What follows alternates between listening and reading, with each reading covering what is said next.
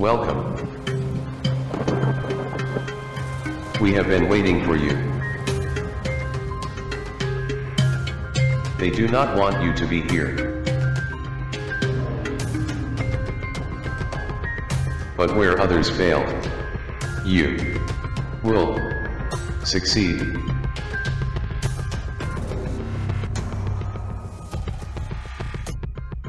Forget the cell.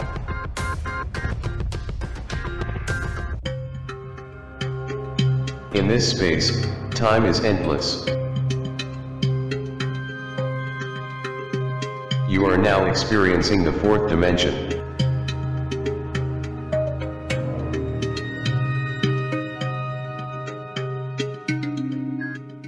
Are you ready for what lies ahead?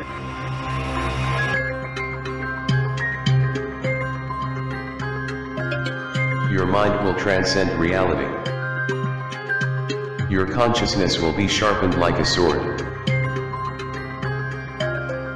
You will lose all connection to the outside world.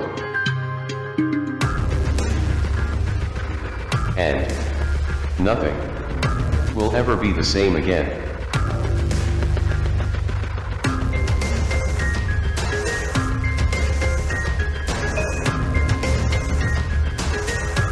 You have arrived. You have arrived.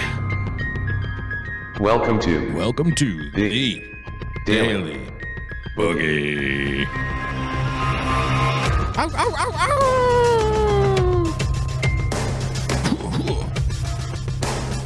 Let's do this. How the bloody hell are you?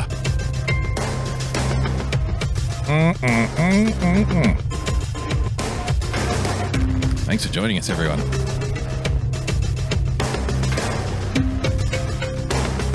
Settle in. We've got a lot to get through. We're going to mow through it.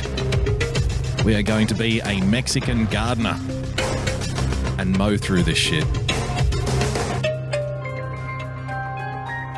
Tonight you may call me Jorge.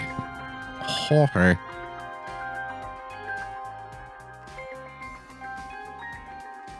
Hello. Welcome, everybody. Thursday night, ladies and gentlemen. What an absolute pleasure to see you there. Thanks so much for joining us. I am Boogie Bumper. This is the Daily Boogie, the special chocolate Easter egg edition of the Daily Boogie. And first of all, before we go too far, just a big shout out to the J-Man, Jesus. Thanks, bro. Thanks so much for giving us a long weekend. I really appreciate it. I don't know what he had to go through to give us a long weekend, but I'm so pumped. I got to have last night off work. It was super chill. It's a great night. I got to do a lot of work on the computer. I got to sleep, and I thought this is what Christianity's all about. Kick back, have a couple of bourbons, not worry about work for a day. Thanks, bro. And he said unto them, you may have a long weekend. And they did rejoice in his honor.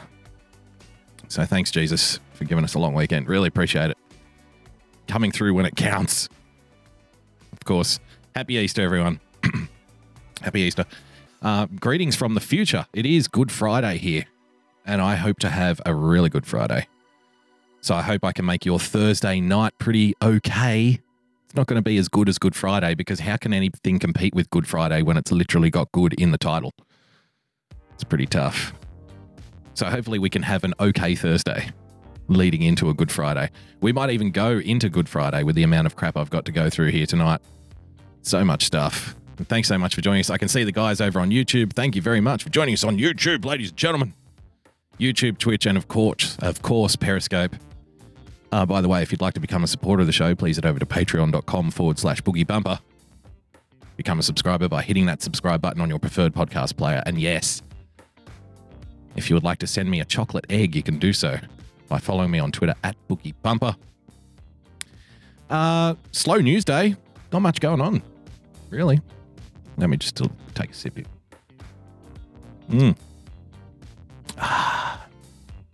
Yeah, not much going on. I was looking around the newspapers. I was looking for things to talk about. I was like, wow, it's really nothing here. There's really not much of anything going on in the world, especially not in the US of A. I mean, you would maybe everything's slowing down just because we're leading into Easter. You know, politicians want to go away for the weekend, spend some time with their families. The media have their mind on other things, Easter egg hunts and whatnot. So there really isn't anything to talk about. So thanks for joining us, everyone. See you next week. No. Obviously, Bill Barr. Bill Barr Badams. He was in the news. Black Banner. Good to see. Black Banner on YouTube always starts off. That's always his first comment. That little symbol there. Thanks for joining us, Black Banner. So obviously, we've got William Barr stuff to go through. Straight off the bat, if I may, nothing burgers, nothing going on. You know, if you watch Trust and Verify, a show I do on Sunday night with my comrade James R., we were talking about the Mueller report, obviously, like everyone was for a long time. But the reaction to the Mueller report, you know, being released in the media, it's funny. Like, I didn't think I could ever be shocked anymore by the way the media carries on. But here I am again today, reading what's being put out and watching what's being put out on these little shows. And I can't help but think, really? You still haven't figured this out? You're still doing it? Hi, Nancy. Thanks for joining us. It doesn't make any sense. Here was a perfect opportunity for the corporate press, ladies and gentlemen, to hit the reset button. Like Hillary Clinton style. Remember that big red button that she dragged out on stage? Like a 12-year-old's school play prop. Here's my big reset button. Now I'm going to hit it. This was their opportunity to, dare I say, draw a line in the sand and move forward. But move forward they did not. On Trust and Verify, you know, we've been saying for a while, well, at least it was my contention that this report, I've been saying to anybody who would listen, these kinds of reports are never like earth-shattering moments. And I think if you go back, you'll find I said it's probably going to be pretty milquetoast stuff, but there's going to be a lot of inference in there. And the whole point that the Democrats want the report released is so they can zero in on little things here and there, blow them up, in order to continue the outrage moving forward into the election cycle of 2020. But by and large, there's really not going to be much in there. And the reason is, have you ever dealt with a bureaucrat? Have you ever tried to get involved in some kind of policy initiative? Have you ever tried to, you know, be involved in writing some kind of policy with some kind of bureaucrat at any point? They are the world's most boring people, by and large. And I think that we live in a time, you know, people talk about the Trump effect, right? Here's something else. The Trump effect is not just one thing. It's a range of things, in my opinion. And here's something else that I think the Trump effect is. The Trump effect has effectively turned the news, the politics watching world, which has expanded exponentially since the election of Donald Trump. Don't kid yourselves. For every single person that says they pay attention to politics now, you know, 10 of them wouldn't have prior to 2015. And I don't think that's going too far. And, you know, a lot of people just admit that, which is fine. You know, I'm essentially happy that more people pay attention to politics and things going on in the world now. Canadian West, thanks for joining us. Evening, foreigner. But the Trump effect has effectively created an environment of hyper-focus and hypersensitivity. Do you see what I'm getting at here? Every little thing that before, you know, policy reports and investigations and reports and announcements, they were just simmering around and very few people paid attention to it. There was never any sensationalized reporting about these things by and large for the most part. But now I think part of the Trump effect is this hyper-focus and this hypersensitivity where we now live in a world, we live in the rhetorical equivalent of Mosul where everything is a bombshell. Oh, we've got a bombshell. There's another bombshell. Here's a bombshell. There's another bombshell. When in actual fact, there are very few bombshells because bureaucrats are basically more or less extremely boring people. They don't like bombshells. They don't deal in bombshells. Now, I haven't read the full Mueller report, but I've read a big chunk of it, and it reads like a typical bureaucrat report, except for the fact that there is a lot of inference farming going on. Well, you know, some person reported that Trump said this and another person said that. So from that, we can conclude this inference. Doesn't necessarily usually happen that way. Usually they just deal in fact and get rid of everything else, but on this occasion, not so much. And these are all being reported as bombshells when really they're not.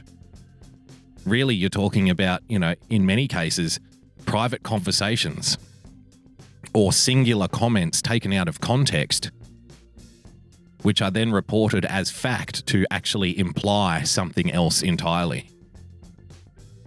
The truth of which no one will ever know unless you were actually in the mind of Donald Trump at the time of him making these quotes, alleged quotes. Oh, it's a bombshell. Did you hear what he said about this? Well, no, and neither did you. Well, because he said this, he was obviously thinking this. What, obviously? Obviously. So that's what we're dealing with. And that's going to be the story moving forward. There's any opportunity to drag anything out of this and beat it half to death is going to take place. 5 minutes before I went live, I was thinking about this, you know, this aspect of the Trump effect, in that we now live in a hyper-focused, hypersensitive media environment where everything is regarded as a bombshell. And, you know, the contrast that with the actual real life goings on of bureaucrats and how boring they are and how they just stick to policy and they just stick to procedure. And the bureaucrats live to take sensationalism out of everything, and the media exists to inject sensationalism into everything that the bureaucrats write. So I was just reminded of this, and I might have played something from this show before. This was an Australian show written by a group of very, very funny comedians called the Hollow Men. And, pardon me, I got to sneeze. Don't you hate that when you need to sneeze and then no sneeze comes out? And I know I'm going to be halfway through a sentence and the sneeze is going to come out. And it's going to be like slow-mo. There's going to be a spray all over my monitor. Now I want to sneeze. Now I'm subconsciously thinking sneeze, sneeze, sneeze, sneeze. Come on, come on. But it won't come on. It won't come on.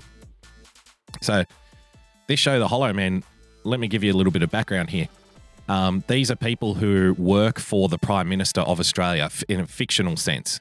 But, you know, every single public servant who ever watched this show, bless you, thank you, Amber, thank you. Every single public servant who watched this show said how accurate it was to real life. So this is the setup for this clip. These are a group of, employees to the office of the Prime Minister. And, you know, the show follows their daily life of how they try to spin things, how they try to use reports, how they try to mold language, all for the purpose of engaging in this thing called politics, right? So I didn't pre-watch this clip, but most of what this show did was absolute gold. So, you know, if you want an example of what bureaucrats are like, check this out. Oh, hang on. Let me get some volume for you. The cabinet leak. No, there's been a massacre in Indonesia. Oh, thank God. Okay. Oh, thank God. What's happened? Haven't you heard? Oh, shit, not another cabinet leak. No, there's been a massacre in Indonesia. Oh, thank God for that. Wasn't it on you? No, music. Oh. You can't jog to Frank Kelly, mate. What's happened? Okay, our militia have moved into West Papua. They're attacking villages. There are reports of indiscriminate violence. Is this just coming overnight? Yeah. Just happened? Yes, like an hour ago. How many dead? It's too early. Reports are a little sketchy, but there have been casualties, Tone. Gotta say, I'm concerned. Yeah, you think it might escalate? What do you mean? You said you were concerned. Yeah, about our response. Okay, they're here, Tony. Hop on in. Gentlemen? Meeting with the Department of Prime morning, Minister all. and Cabinet. I've just spoken with the PM. His plane's been delayed a little bit by fog, but it goes without saying that he's shocked by the latest developments. And he's informed me that he wants to send a clear and unequivocal message that this form of aggression will not be tolerated. Philip. Thanks, Tony. Can I just say that that's the view of the department as well? Thank you. Now, Warren has spoken to his opposite number at DFAT. They're as shocked as we are, and they believe we need to be strong in our response. Good. I've rarely seen them this worked up. It's understandable. They believe we should begin Yep. by asking for restraint. That's it? That's Yeah, it. they're pretty worked up. Okay, so we're asking Indonesia to exercise restraint. I wouldn't say Indonesia. Sorry? I wouldn't say Indonesia. But they are Indonesia. Yes, but I wouldn't be pointing that out. Well, I think they're aware of it. It's more just a general request for all nations in the general region to show general restraint. In general. Do you remember after the New Zealand shooting, the Christchurch shooting, and I had the clip to play on one of my shows and I never got round to it, and it was a clip of Jacinta Ardern, and they said, you know, Jacinta Ardern's response to the Christchurch shooting, and she came out and said, you know, she urged the world to, you know, exercise tolerance and push for world peace, basically. A completely ambiguous nothing statement that really didn't address any specific event or any specific person related to any specific event. It was just a general call for restraint. And I thought of this instantly. Like, yes, it did happen in Indonesia, but don't mention Indonesia because that might be too aggressive. So just a general urge, a general call for restraint. Like, this is what bureaucrats do. This is the way bureaucrats operate. So again, like with the release of the Mueller report, if you actually read the Mueller report, there's very little sensationalized bombshell stuff in there because they deliberately try to remove any sort of that kind of tomfoolery. They try to remove it from their work as much as possible. Murph? I'm not sure that's quite the clear and unequivocal message you're looking for. Well, we are demanding restraint. Asking. Sorry, asking for restraint, but we're still asking. Okay, I mean, we're still getting... What if we wanted something a little more unequivocal than merely just asking for restraint? Well, we could call on all We nations could to show call for restraint. restraint instead of Call on asking. Indonesia. Call on Indonesia to show Be restraint. careful there, Warren. Yeah, you could be right. That's, It's too I'd much. probably just leave it at asking in general. Happy? Thank you, Warren. Thank you. Sorry to get you in so early. No, at all. That's fine. I thought you said you were happy. There've been 9 killed. Well, not about that. I just think we might need to go a little further than... Further than ask. Probably. Just in light of, you know, all the people being killed. Yeah, they get it, Murph. If we were to go further than ask, What would be the next step? Well, I guess we'd strongly call for restraint. Could we demand it? No, you only demand restraint in very specific circumstances. Don't If, for demand example, restraint. we were being invaded. Yes, definitely there. You were joking. Me too. Can I just warn you about the Indonesian sense of humour? It's probably not anyway, quite... if we do strongly call for restraint, I'm not saying we do, Warren. What if even after that they don't listen to us? Oh, well, now you're at a fork in the road. Right. You can either call on the leadership to show restraint, which is pretty direct, or you can actually go the physical route and send in, you know, a delegation Ah. To do what? to call for restraint. with a person physically there. But there's a person physically there. We urge Indonesia to show restraint. You think that's going too far? No, I reckon the PM would approve of that. Though we are using the word urge. Yeah, it has been okayed by the department. Yeah, but you're using it with Indonesia and restraint. We have gone too far, haven't we? But then people have been killed. Not that many, but that's not just calling Not for that restraint, many. that's urging. That's what we need to say. It's a clear, unequivocal message. Yep. Okay, so we decided, yeah? When that press gallery bell goes off, we've urged. There you go. We've urged Indonesia to show restraint. Have we gone too far? I think we've gone too far. Sensational stuff. James on YouTube says this was filmed in the State Department. Exactly. All right. Let's get rock and rolling. Bill Barr's amazing spin machine. Trump's AG is barely even pretending. There he is. The softly spoken boogeyman. Attorney General Bill Barr is not actually Trump's defense attorney, but he sure played that role on TV. Attorney General may be William Barr's technical title, but after Thursday morning's press conference on the Mueller report and its underlying questions, whether Donald Trump and his campaign colluded with a Russian criminal conspiracy to undermine the 2016 election, it's clearer than ever why Barr was hired. His talents as a spin meister are impressive. See, it's all William Barr's fault. William Barr is the spin machine here. William Barr is the one spinning things.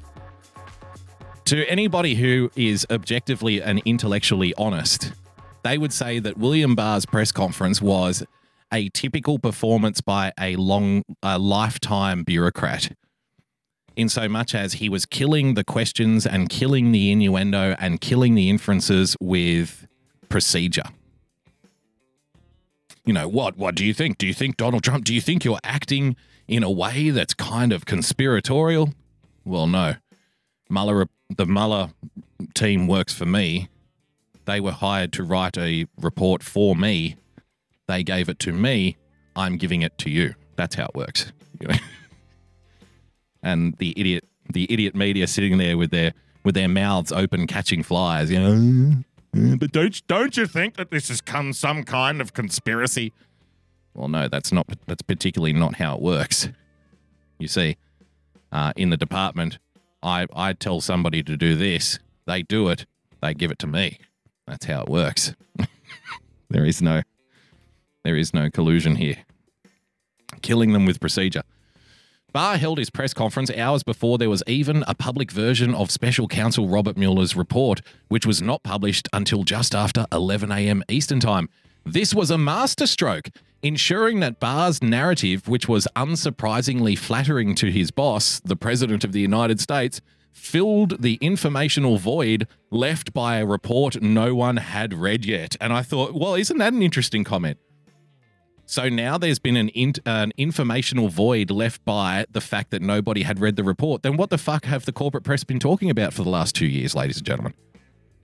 Every single op-ed piece. Well, this is what's in the Mueller report. This is what's going to happen with the Mueller report. Here's who's getting indicted from the Mueller report. Here's what we know about the Mueller report. Robert Mueller is investigating this. Robert Mueller is investigating that. Look at all the people who are being investigated by the Mueller report. Donald Trump's going to get indicted by the Mueller report. Donald Trump Jr. is going to be indicted by Robert Mueller. Everybody's going to be indicted by Robert Mueller. We know exactly what's in the Mueller report. Robert Mueller is going to uncover criminal conspiracy. Robert Mueller is going to uncover a whole litany of crimes related to Donald Trump. What the fuck? And now, on the day, because he gave a press conference 2 hours before the report was released, all of a sudden there was an informational void left by the fact that nobody had read the report yet. What the hell are you talking about, man? What the hell are you talking about? Informational void? You haven't shut up about this thing in 2 years. The press conference itself was another demonstration of Barr's competence, or even perhaps genius, at villainous behavior. He's an evil genius. I can just picture William Barr in a lair, because you're not a proper evil genius unless you have a lair. He'd be sitting there in his lair. Yes.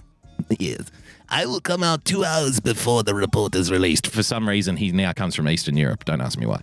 I will come out 2 hours before the report is released, and I will bamboozle them with my rhetorical wizardry. They will not even know what hit them. Because I am an evil genius at villainous behavior. Nobody can even compete with me. William Barr. William Barr. It's a good villain name, isn't it? Well, hello. Hello, Mr. Barr. William Barr. They call him the Barr. Leaning heavily on lawyerly language. Insist he is the AG, you fucking morons. Look at him criticizing William Barr for using lawyer language. He's the Attorney General. How should he address the crowd? How the fuck is everybody? Hey, welcome to the press conference. Hope you had a great time. Is anybody here from out of town? Man, every time I say Russia, I want you to scull a beer. Yeah. And turn into Elizabeth Warren all of a sudden. Get me a beer. You know, I ain't got time for none of that. I ain't got no time for that fancy book learnings. What's there here in this here report is that there ain't no collusion with the Russians. You feeling me? You picking up what I'm putting down? We don't need to be up here with them fancy book learning speak. Y'all just need to understand that the Russians and the Ruskies ain't hiding under Donald Trump's bed, you hear? You hear? Yep. Insisting that it only counts as collusion if Trump campaign members were directly involved with people on the Russian government's official payroll. For instance, Barr created an elaborate justification for the punchline that was tailor-made to please Trump and fit into cable news chyrons and newspaper headlines. No collusion. Yeah, it's just a bumper sticker moment. Is that fucking Chelsea Handler? Oh, we have to break. We have to break from the report, ladies and gentlemen. I have to know what Chelsea Handler thinks of all this. Why is Chelsea Handler on my screen? Let's have a look. And robbed me of a year of my life, and I wanted to be in a place of positivity and hopefulness. Oh, okay. And not wanting to leave the country every day, and I didn't want them to rob me again of any of my time, and I wanted it back, and I wanted to harness that outrage, and I wanted to take this presidency and turn it into something powerful for me, because otherwise I will get cancer. And so... She went to a psychiatrist to heal herself over Donald. Listen, how fucking self-centered are these Hollywood TV liberals, man? I just felt so in pain. I just didn't want to feel like I wanted to leave the country all the time. So I just felt angry. So I took all of that anger and all of that rage and I wanted to turn it into something positive for me. Me. I'm Chelsea Handler. Me. It's all about me. Oh, Donald Trump made me feel so horrible I couldn't even stand it anymore, honey. Going to a psychiatrist was about healing myself, and what I realized through that and talking with someone was that my injuries ran much deeper than Donald Trump.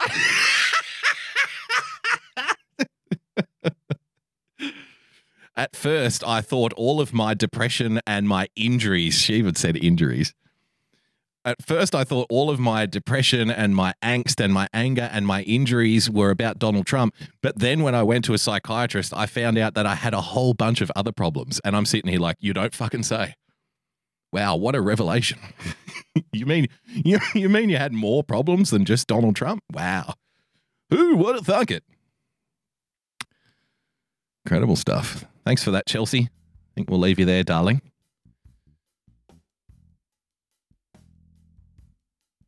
Where were we? Barr made an elaborate argument that while the hacking itself was illegal, publishing the resulting documents, or perhaps conspiring to publish them, was not. But until we read the report itself, it's hard to say if Barr's interest in that narrow legal point reflects some unsavory revelations regarding who was part of those publishing efforts. Okay.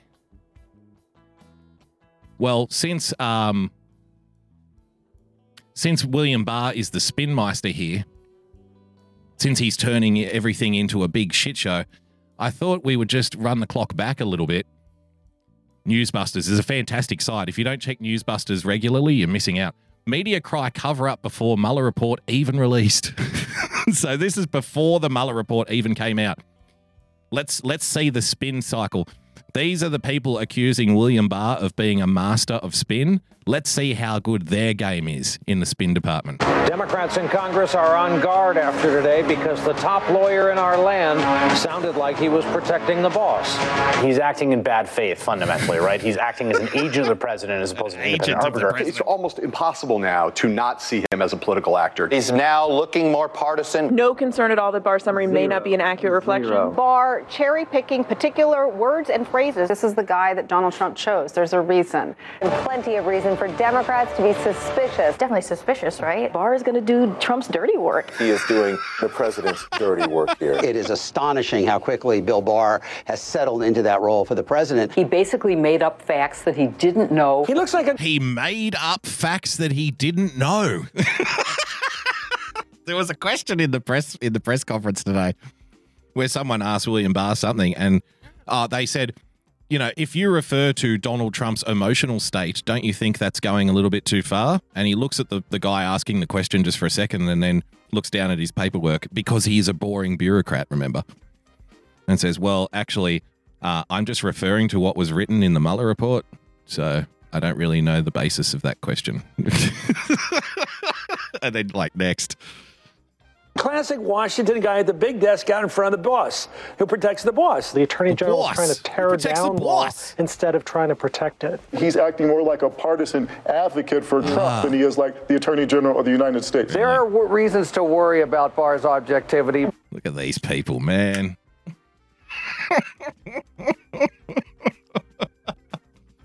I love it. Let's carry on. Just injecting politics into this. Injecting politics into it. Nothing that has happened makes me trust Barr. And his whole career has been built on being a legal Houdini. On the narrative.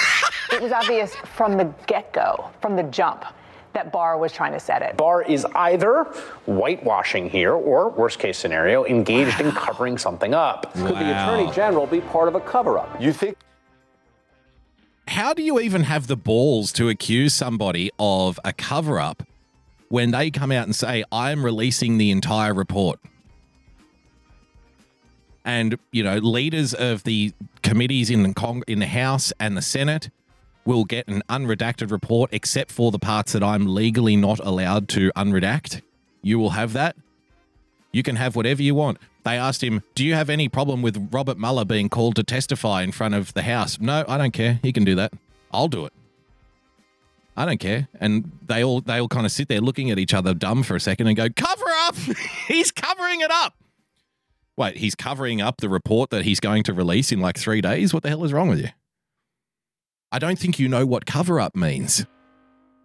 Like this might be a little embarrassing, but you know, I feel like we have to explain something here. You see, generally what happens during a cover up is, okay, now stay with me here. Stay with me here. During a cover up, people take information that they don't want released and cover it up. Mind fuck, right? I bet you had no idea. Sounds crazy, doesn't it? So that's generally what happens during a cover-up. People take information, they don't want it released, and they cover it up. Now, somebody coming out and saying, okay, I'm going to give you all the information that you're asking for, and the people who wrote that information are free to testify and you can ask questions all you like. That's not a cover-up. It's crazy, right? It's crazy stuff.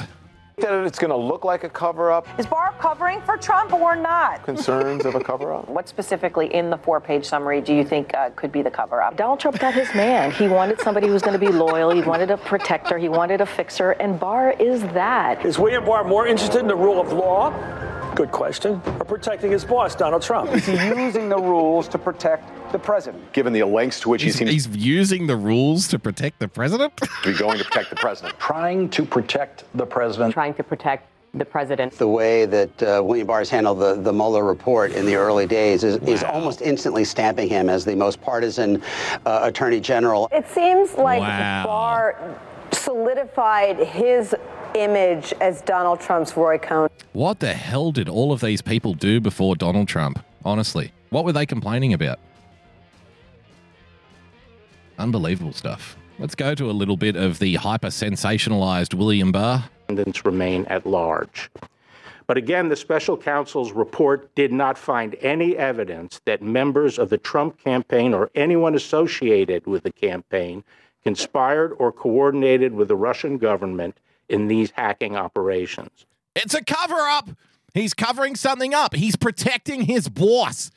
He only cares about protecting his boss. William Barr today proved to be the most political partisan AG of all time. His speech today was little more than propaganda to protect his boss, Donald Trump, the president. That's my crusade. Not crusade. What's his name? Chris Matthews. He's protecting his boss. In other words, there was no evidence of the Trump campaign collusion with the Russian government's hacking. The special counsel's investigation also examined Russian efforts to publish stolen emails and documents on the internet. Yes, yeah, he's using the rules. Like, how dare you? How dare you? How dare you use the rules, you rule user, you? We can't have it. You know what? I'm sick of these Republican bastards using the rules. How dare they? That guy completely released a report that no one had a right to see, and he's covering it up. Exactly. He even said it in the press conference. I don't have to give you any report. The Mueller report is not for you. It's not for the public. He wrote it for me. It's a confidential report written for me. So I don't have to give you shit. But I'm giving it to you anyway. And then they're like, he's covering it up. He's covering up something he's releasing. That's what I was saying at the start. Like, I'm seldom surprised by the corporate press anymore, but I never thought I'd be watching, panel shows where people are accusing a guy of covering something up that he's literally releasing to the public. It's insane. It's utter insanity. And, I don't know if they're insane or they're incredibly sane and they're trying to make us question our sanity. You know what I mean? I don't know. It's a very chicken and egg thing. Crazy chicken and egg pumped with LSD. Like, I don't know which came first.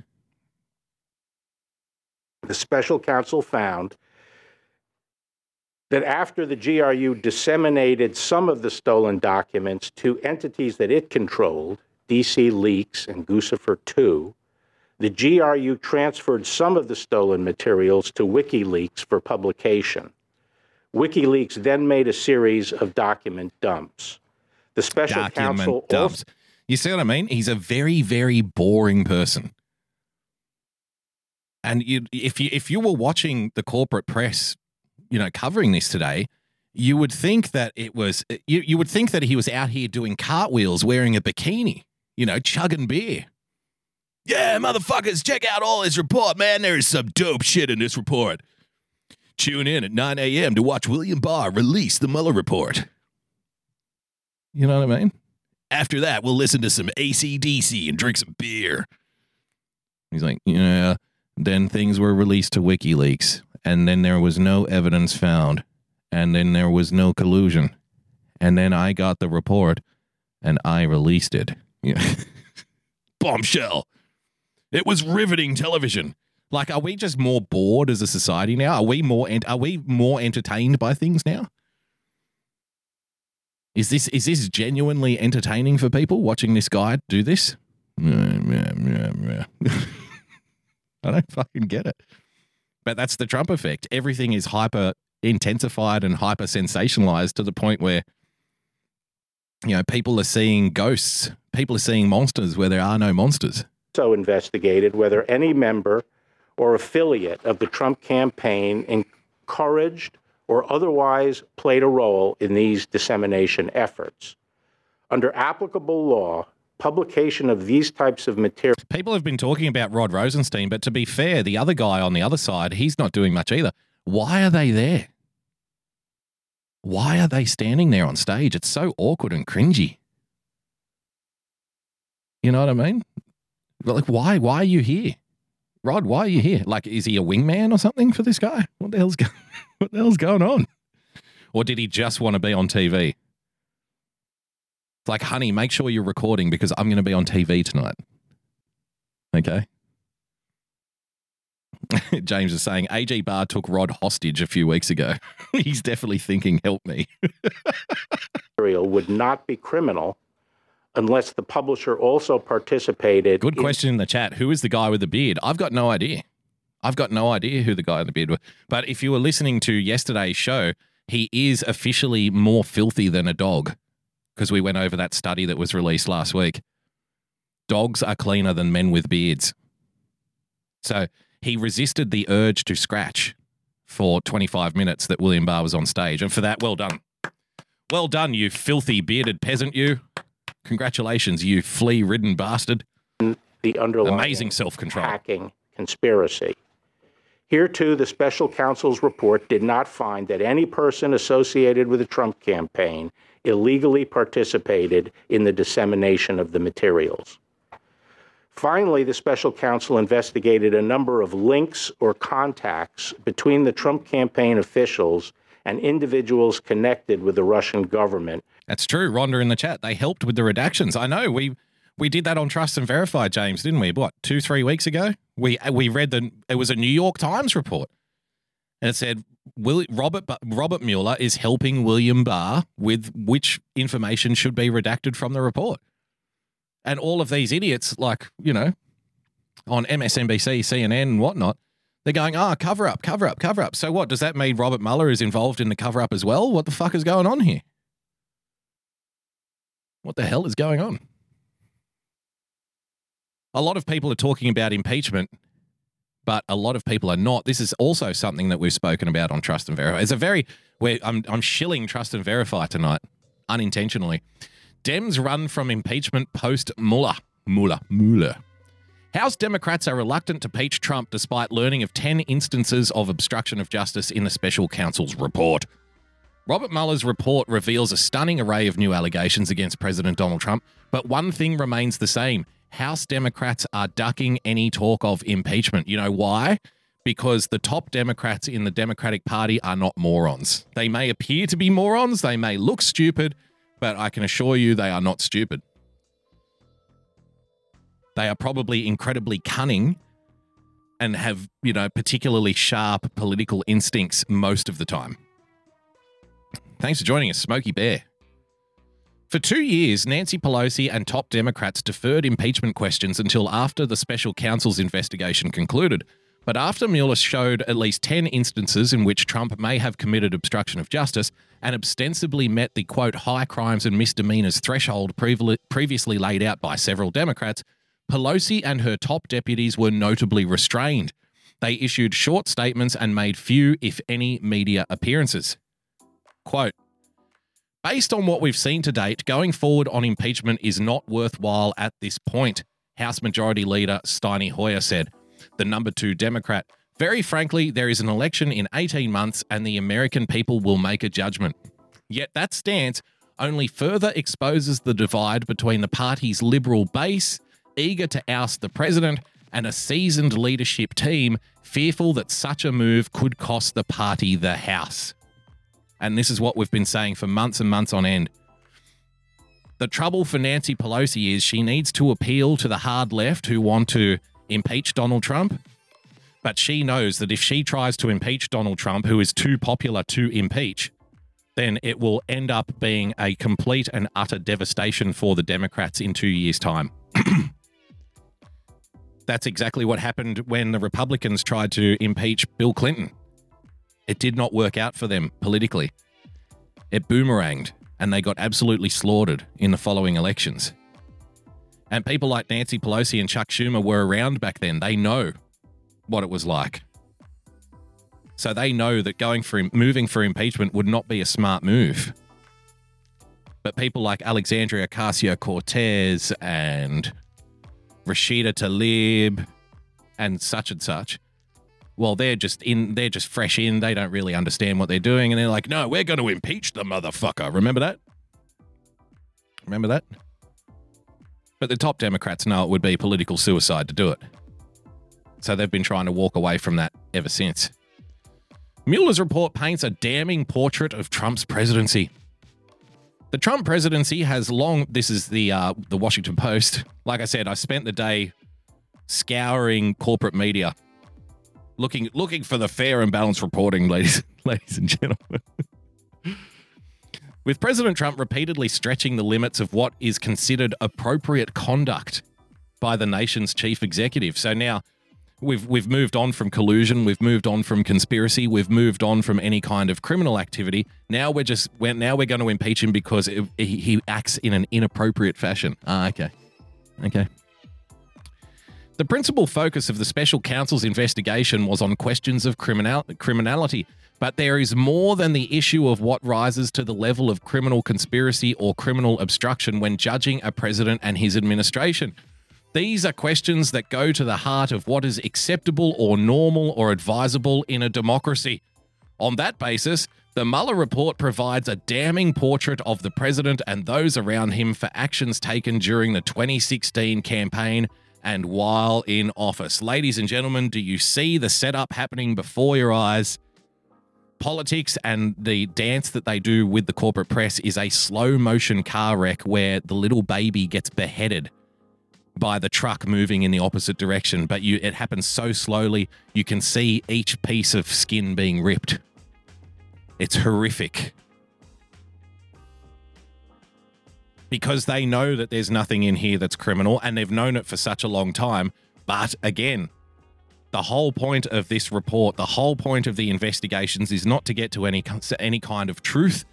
It's not to find any kind of criminal action.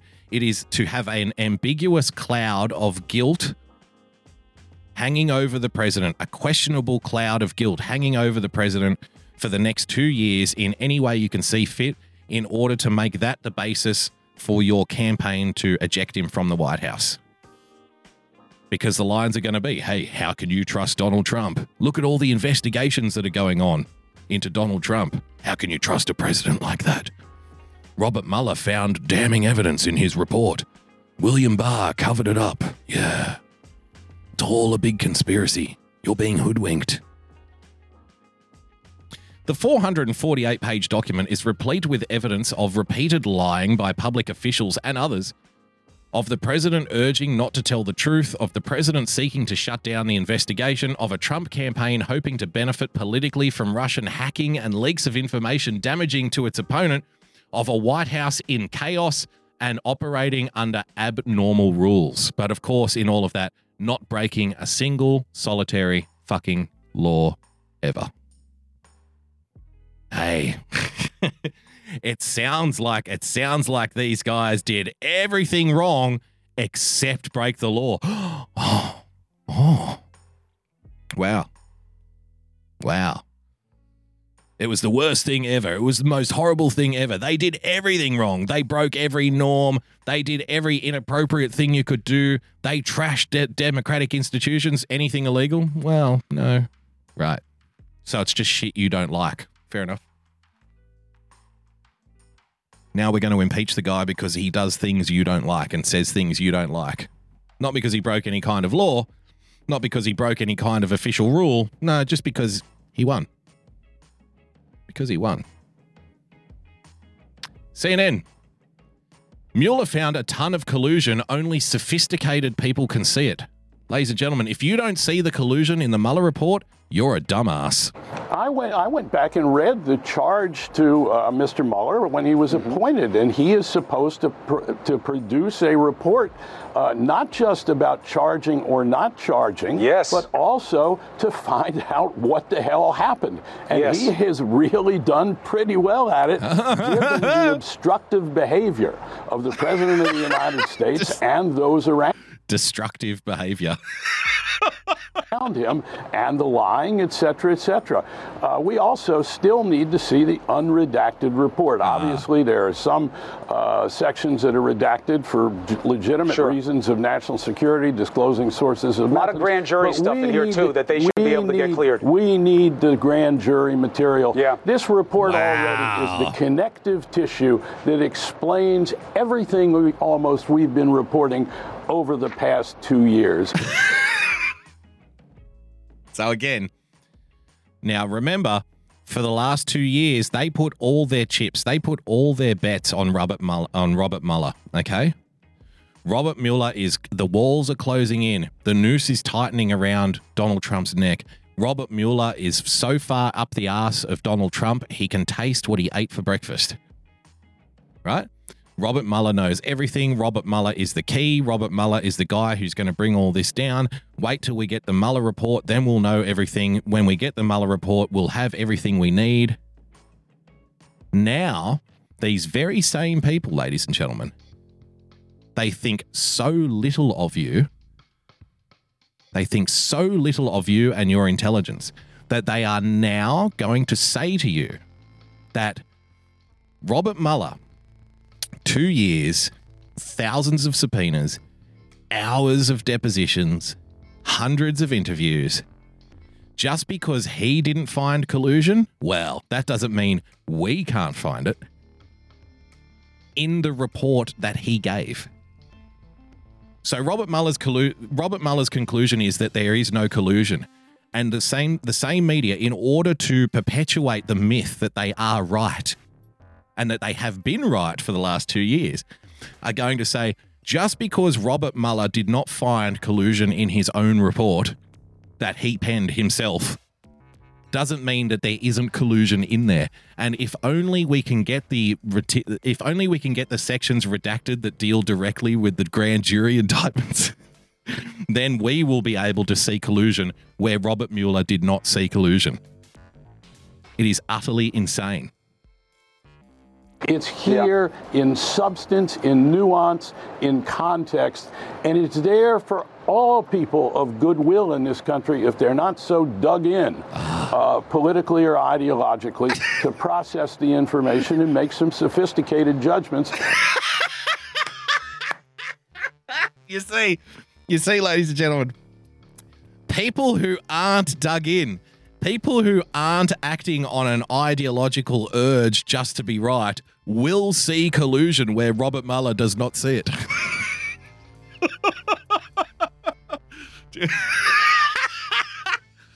You know, people of goodwill in this country will be able to find collusion in Robert Mueller's report, even though he fucking didn't.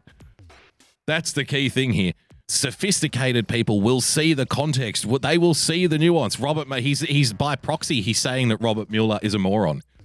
He's saying that Robert Mueller is too stupid to understand the context and nuance in his own report.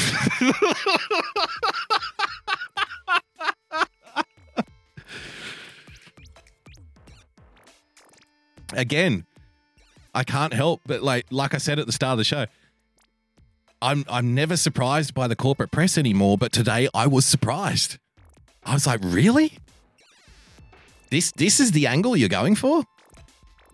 This is the hill you're going to die on. That there is most definitely exactly Lady Fritzer in the chat. She's like, fuck reality. Reality's overrated, baby. There is so much evidence in the Mueller report.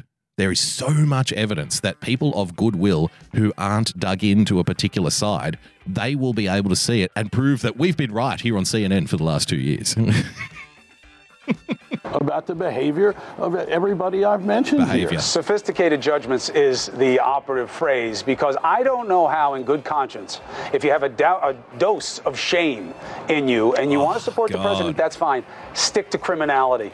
Stay away from the word collusion, because there's a ton of collusion. There's a ton of clever, secretive behavior. And Mueller lays it all out. But he said that there's no collusion. Mueller lays it all out, and then at the end of his report says, but we have no evidence for collusion. But apparently,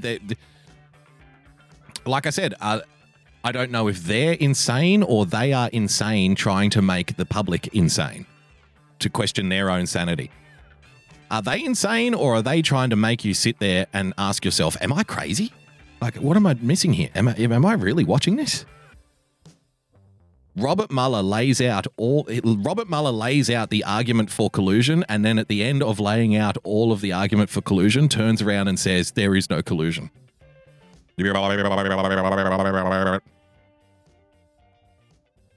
Incredible stuff.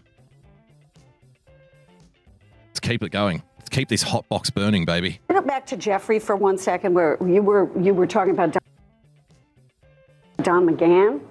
And, you know, the description of the president calling McGahn, he says, you got to do this. You got to call Rod. And this was about getting rid of Mueller. And you got to call Rod, Dan. You've got to call Rod. This thing has to go away. And it seems to me, in reading through all this, and McGahn did not Spy the liar. Thanks for joining us. No, they are insane.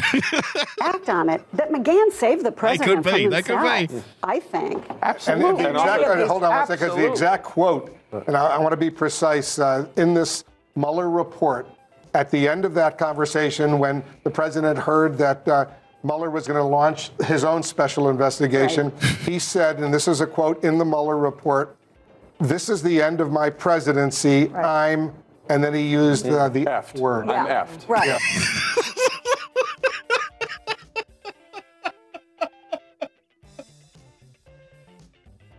I guess we have evidence of collusion, ladies and gentlemen. Well done, CNN, unearthing. Fantastic. This must be that sophisticated evidence that you have to be incredibly smart and non-partisan to figure out. Well, I'm fucked now. I'm fucked. Wow, this is Donald Trump admitting that he was colluding with Vladimir Putin all along. Don't you see? Don't you see how deceptive, what a deceptive, evil genius he is? Remember Bill Barr, ladies and gentlemen? The villainous Bill Barr. He said effed. He said effed. Yes, Wolf. Donald Trump said, I believe I'm effed. Jake Tapper. Right, and then he goes on and does this, and McGahn refuses time and time again. You know, he didn't correct the New York Times piece where the president wanted him to issue a correction, and he didn't call Rod. It wasn't a correction, we should point out. Because it wasn't a correction. It would have been a lie. Well, he said it was true. Right, it was true. And then he didn't, he didn't ask Rosenstein to fire Mueller. The president was trying to do this, and I think time and time again, people were not listening to him, particularly his White House counsel, who... They are just making it up. Whoever this lovely young lady is, and I'm sure she's lovely, she has no idea what Donald Trump was thinking or saying to his inner circle at any given time. None of these people do. It's a con act. They are justifying their own existence. Well, I have it from sources. I know Donald Trump, when he was saying this, he was really thinking this. It's an inference game. Everything is a game of inference and implication. Very, very little of what we see in the corporate press now is actually drilled down, accurate stuff. And again, I've said it before. If you want to, we did a video, goes for about an hour and a half. It's called The Complete Deconstruction of Jim Acosta, where we prove beyond a reasonable doubt that Jim Acosta is not a reporter in the strict definitional sense of the term. He's not a reporter because he injects subjective opinion into his quote-unquote reports constantly, from one sentence to the next sentence to the next sentence to the next sentence. Exactly what these people do here. This is not reporting. They are not reporting on the Mueller report. They are constructing a story to go with the Mueller report. It's two totally different things. They're giving acting notes beneath a script. If you read a script, if you've ever done any kind of theater or anything like that, you read a script and there's a line and then they'll put notes there as well. Like, in this particular scene, you are angry because of such and such. In this scene, you're upset because Dorothy, ruined your favorite house and, stole your slippers. That took an hour. It took 90 minutes. We were very thorough. Very thorough. Let's go to James Clapper, ladies and gentlemen. A man with credibility up the wazoo. Joining us now, former Director of National Intelligence, Jim Clapper. He's now a CNN national security analyst, of course. Good to see you, sir, as always. First of all, your take on how the AG has handled this process, culminating in today. Well, to be honest, Chris, I'm a bit disappointed. I think the Attorney General clearly is trying to paint as favorable a light on the Mueller report as possible. And when you read it, it's pretty devastating. It's devastating. I'll tell you, though, the big thing for me, the big deal for me in this was laying out in very rich detail the magnitude and pervasiveness of the Russian interference in our election in 2016. And personally gratifying because of the intelligence community assessment that we rendered on January 6th. We know, ladies and gentlemen, we've played all the clips before. The Google advertising from the Russians, about $4,000 of Google advertisements, which they said under oath to when asked a question by Jerry Nadler.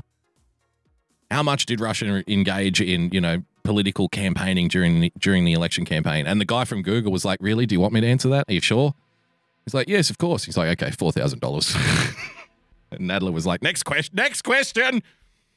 We had the lawyer for the solicitor for Twitter in a Senate hearing, I think it was. He was asked, can you tell us the extent of the Russian misinformation campaign on Twitter? And he said, yes, we can. During the election cycle of 2016, 0.0001% of all tweets came from Russia. This is, ladies and gentlemen, this is the orchestrated, devastating campaign to meddle in your elections. This $4,000 worth of advertising on Google, 0.0001% of tweets on Twitter, and about $200,000 of Facebook advertising, and a bunch of sock accounts that were created. That's it. Now, I would suggest if the good people of Ohio and Alabama and Mississippi and Florida and North and South Carolina and Utah, if these people could be convinced by a Facebook commercial or $4,000 worth of advertising on Google that they must vote for Donald Trump, then, America isn't the strongest country on earth.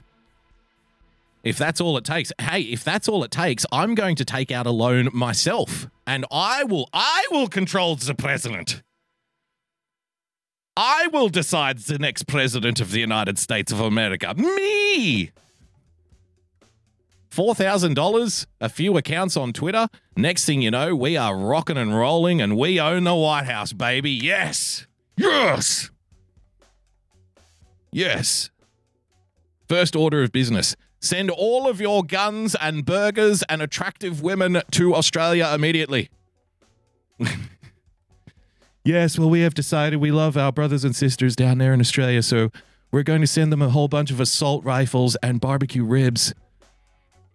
And all of the attractive blonde women in California will now go to Australia, but they will live on the island of Tasmania where they cannot corrupt the politics of the mainland.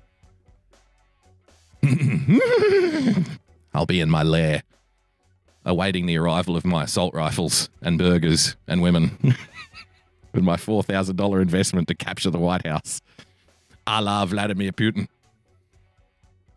Oh, let's stick with a little more of this, because he does say something pretty obscene here. Of 2017 briefed then President-elect Trump about the Russian interference. But this report, we only scratched the surface.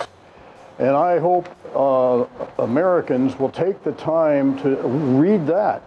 Collusion, obstruction aside, the big deal to me is the magnitude of the Russian interference, and no one can say they didn't interfere and in fact, I think, taint the election. Did you pick that up? Collusion and obstruction to one side. Let's put collusion and obstruction to one side. What? Wasn't that the whole fucking point of this report in the first place? What do you mean put collusion and obstruction to one side? You know what? Chris, we've been spending a lot of time on this show talking about the topics of collusion and obstruction.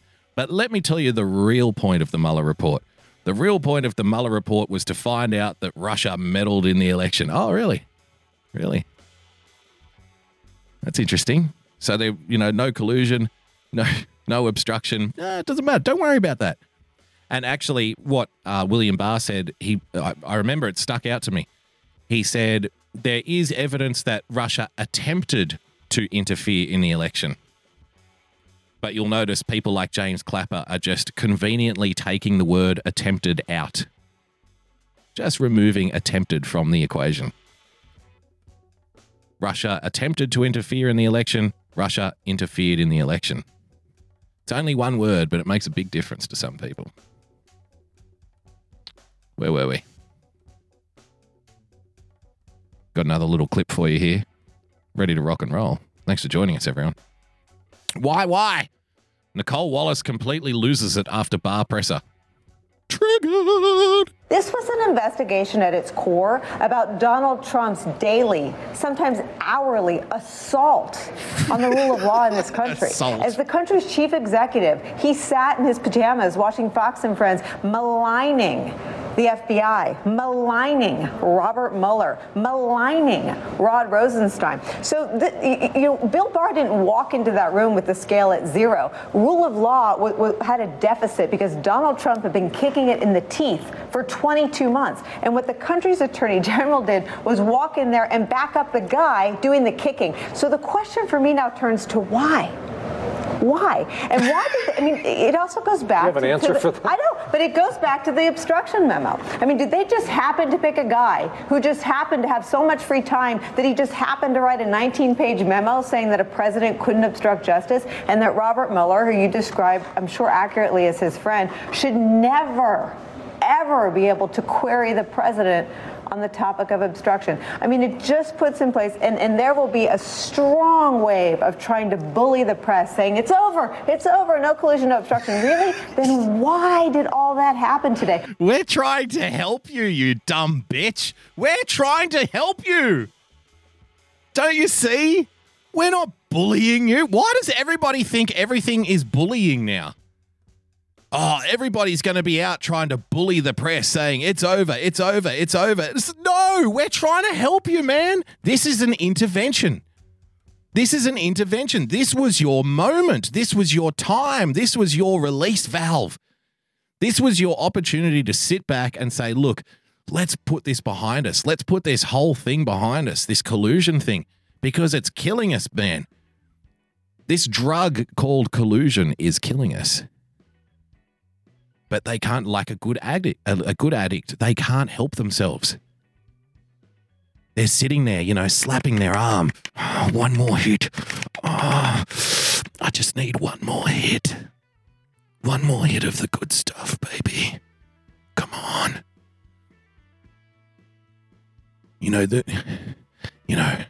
I don't have a problem. I don't have a collusion problem.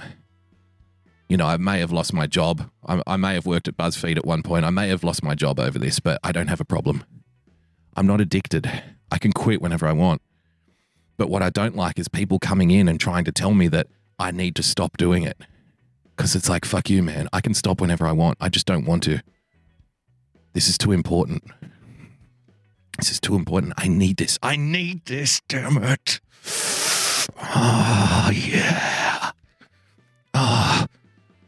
Page 85 of the report. Did you see that shit? Donald Trump said we're fucked. Oh, yeah. Golden brown, texture like sun. Why have we heard from Barr 5 times if the Mueller report is so awesome for Donald Trump? We have now heard from someone who is a human shield of Mueller's findings 5 times. If Mueller exonerated Trump on collusion, if there's nothing ugly in there, why have we heard from Barr 5 times? Maybe because you keep demanding it. Maybe that might be it. Maybe because you're addicted, baby. Why have we heard from Barr 5 times? Because like a good little addict, you come rolling up in a back alley somewhere and say, hey, have you got any more Barr clips? Have you got any more Barr? Barr.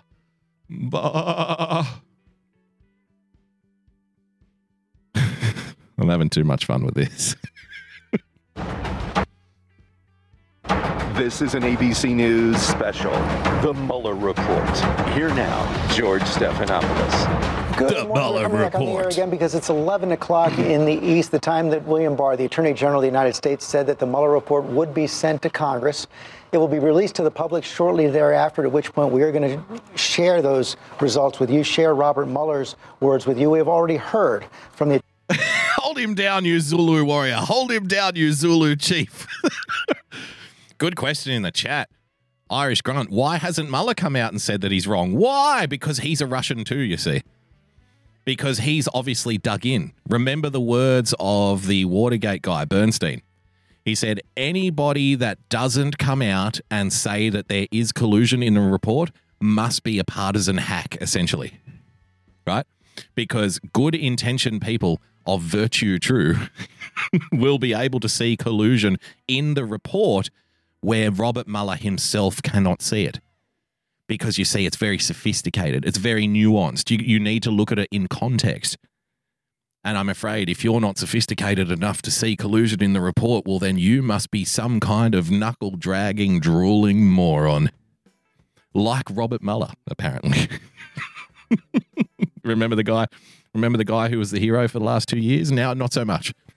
Now, he's too stupid to find the evidence in the own report that he penned himself with the evidence that he gathered himself. He can't even see the collusion, but we can. Here at CNN, we see collusion where nobody else does. We're not crazy. You're crazy. You're the crazy one. I'm not crazy. It's like if you're standing at a bus stop and next to a guy who looks a bit disheveled, you know, he hasn't had a bath for a week or two, he kind of smells, and he says, "Oh my God, man, look across the street. Do you see the elephants dancing across it? Look out. Look out. Pink elephants round your bed. Here they come. Clippity cloppity." Right? Start singing Pink Elephants from the Dumbo movie. And you're kind of standing there going, "Man, I don't see any pink elephants, dude. I don't see any pink elephants." And he turns around to you and says, "Well, you're just not sophisticated enough. You see, I can see the pink elephants, and the fact that you can't see the pink elephants proves to me that you're crazy." Any sane person would be able to see the pink elephant in a tutu dancing around on the other side of the street. You can't. That means you're dumb. And I'm smart. I'm the smartest man on earth. I can see the pink elephants. You can't. I don't trust you. Any good person would be able to see the pink elephants. Attorney General this morning, extraordinary press conference at 9:30 this morning, where he laid out, again, his conclusions on what Robert Mueller has found, emphasizing the William Barr, the Attorney General, that Robert Mueller, he says, found no evidence that there was an illegal conspiracy, could not establish an illegal conspiracy between the Trump campaign and Russia. And Barr's conclusion, where he did say there were disagreements over the law with Robert Mueller, that the president did not obstruct justice. I want to bring in our chief White House correspondent, John Carl. They're in Washington with our team prepared to read through the entire report. Carl. We also know, John, give it to me, Johnny boy, and others, that the president's team had briefings on this report over the last couple of days. We have learned that the president's legal team was briefed twice this week, on given a chance to read the entire report. But we also heard that there was no attempt by the president's legal team or by the White House to redact any of the material based on executive privilege. And that is... What? What happened to the cover-up? Remember, it was a cover-up? William Barr, this is a cover-up. William Barr is acting on behalf of Donald Trump. He's acting like his personal attorney. And he's going to try to cover up this report. Yeah, that's what he's going to do. He's going to cover it up. He's going to cover it up because he's unethical, he's evil, he's an evil genius operating from his lair, and he's going to cover up the Mueller report for the benefit of the orange bastard Donald Trump. By the way, all of our reporting over the last 2 years on the Mueller report has been accurate, my man. The good stuff. Oh, one more hit. Come on, come on. Donald Trump is so good at covering things up. He puts it out there uncovered, and people accuse him of covering it like he's a genius. He's an absolute fucking genius. He's the only politician I've known in, all of human history to put something out there, refuse to cover it up, and then still cover it up. He's some kind of magician. It's like, now you see it, now you don't. Ooh, left hand or right hand? Here's the report, and abracadabra, it's gone.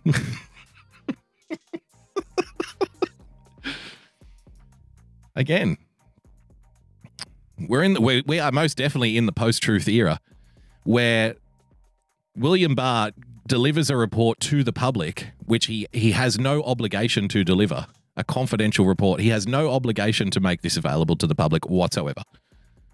He doesn't have to, but he is. He's making it available to the public.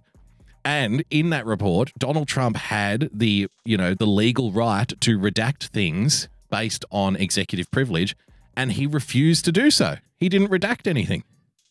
Nothing in the report has been redacted by the White House on the basis of executive privilege.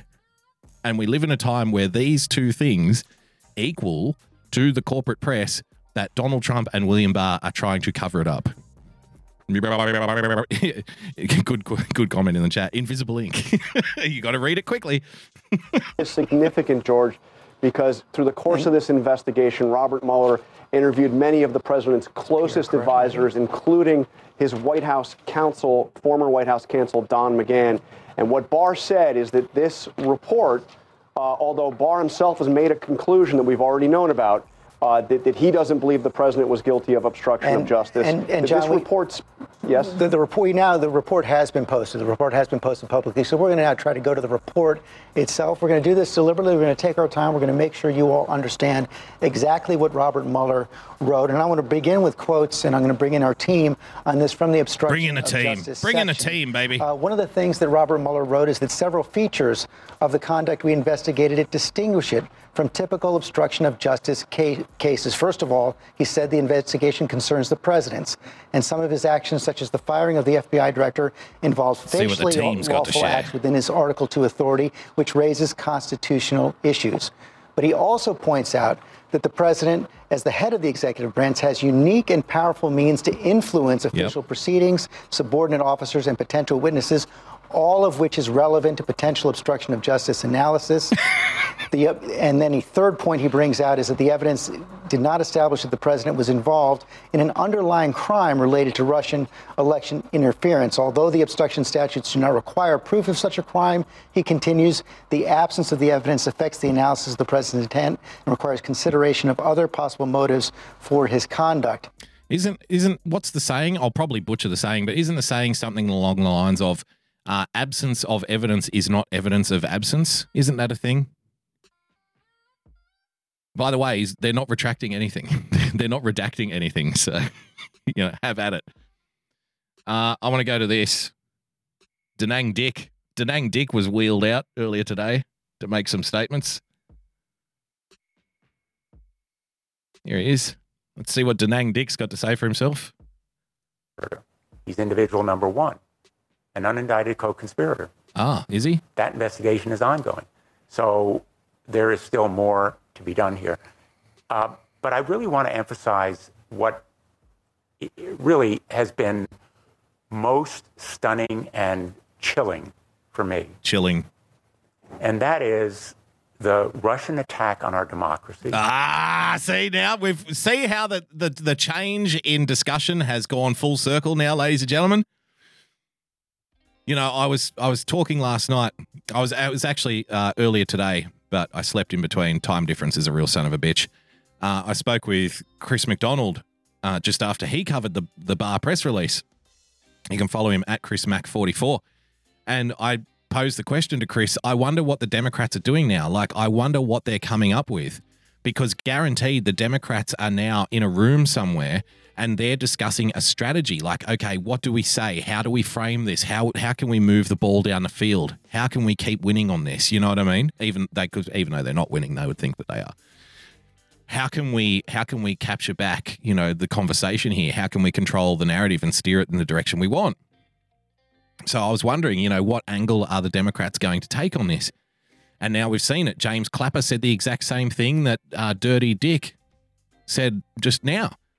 Well, let's not worry too much about collusion and let's not worry too much about obstruction. The real problem here is Russia's attack on our democracy. There you have it. The new talking point emerges, ladies and gentlemen. We're still right because we've been saying all along that Russia is the problem. Just because there's no collusion and no obstruction doesn't mean that there isn't a problem here with Russia.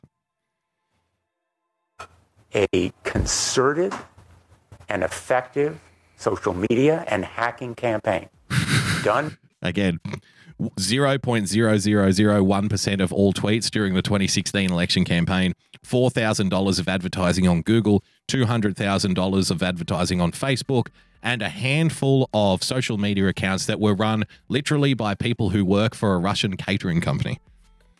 This was the widespread and effective campaign to quote-unquote meddle in the election. Also, what they never mention here is the amount of times that these Russians were actually in the tank for Hillary Clinton.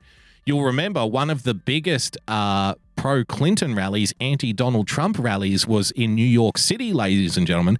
And on one of the previous episodes, we played the footage of this rally, and it came out in, I forget which report it was, some investigation into Russian meddling, that this pro-Hillary Clinton rally, which MSNBC had reporters on the ground saying this is the best rally I've ever been to, was organized by Russians. It was organized by Russians. Maybe I can find it. Give me 1 second.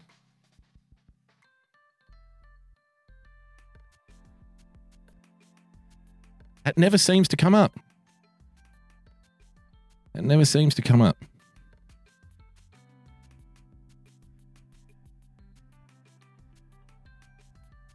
Da-da-da-da.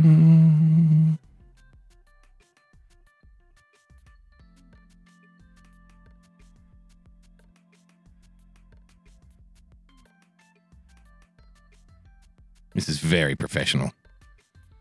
Very professional stuff.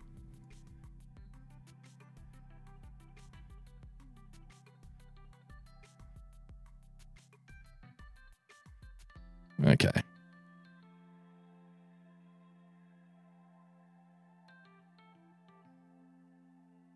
Okay, here we go. Let me move this one up here. Anti-Trump protests continue across the US as 10,000 march in New York.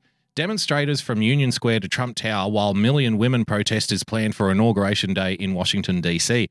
In New York, where peaceful marches along downtown streets have taken place since Wednesday, the day after Trump's shock presidential election victory over Hillary Clinton, more than 10,000 people indicated on Facebook that they would attend a noon march from Union Square to Trump Tower, the future president's home and corporate headquarters. As marchers mustered at East 17th Street and Broadway, organizers estimated the turnout at 2,000. As the march began to move, however, the true figure seemed closer to the promised 10,000.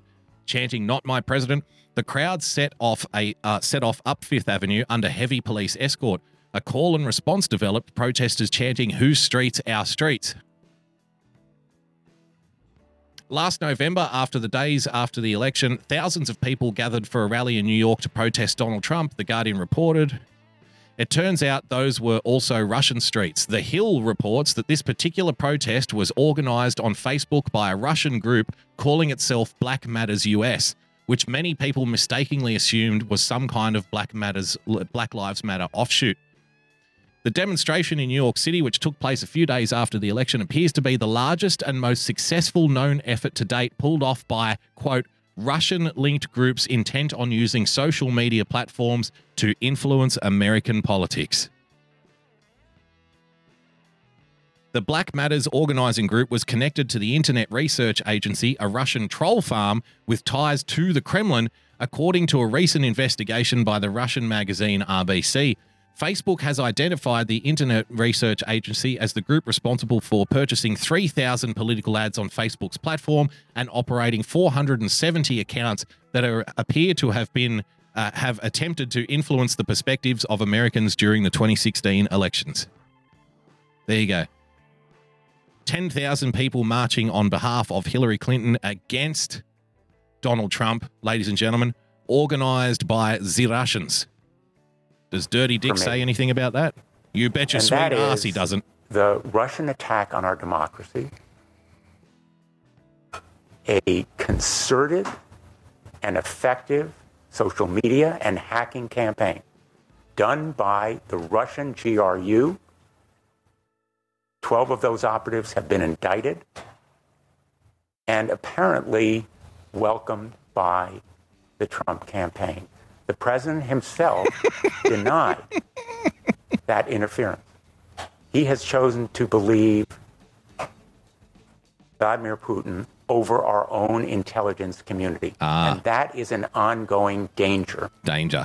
To our democracy. Danger, Will Robinson. The Russians are continuing their attack. And they will do it again unless they are made to pay a price. And made to pay a price. Portions of the obstruction section of this report, which show the president's conversations with Dan Coates and Admiral Rogers, I commend particularly to your attention. Okay. Because they... On the upside, ladies and gentlemen, this little 20-minute press conference, well, it's about 40 minutes from Da Nang Dick, only got 2,500 views on Periscope. So arguably, this foreigner that you are colluding with here, this Australian down here in Sydney, is getting, about 50% of the views that one of the quote-unquote most powerful Democrats gets, talking about Russian collusion. Horrifying, isn't it? Absolutely horrifying. Katyal, prosecutors don't consider feelings, frustrations of people they're investigating. MSNBC. Any attorney general that I've ever known in the past, and they had the responsibility today giving the press conference. If you had a report that said the Russians interfered with our election, don't you think you would have said something about what Donald Trump said about that it wasn't Russia, it might have been a 400-pound guy. He also tweeted once the Mueller probe should never have been started, and there was no collusion and there was no crime. Trump was wrong about those things. That's what the Mueller report after 22 months said, and the Attorney General never said a word about that. And Neil, since when do we talk about the feelings and emotions of the subject of an investigation the day the report is issued? Yeah, not just the day of, but just imagine a prosecutor. If a prosecutor... Why are we talking about the feelings and emotions of Donald Trump when the report was released? Because it was in the report. Because it was in the report.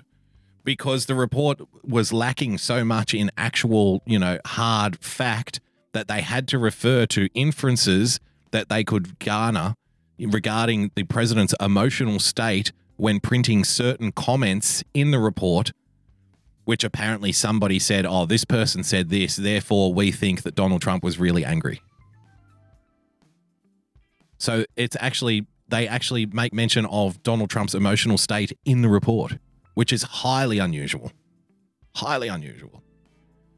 But because William Barr referred to that, well, he's the problem, and he's trying to cover up a report that he's releasing to the public, which he has no obligation to do so.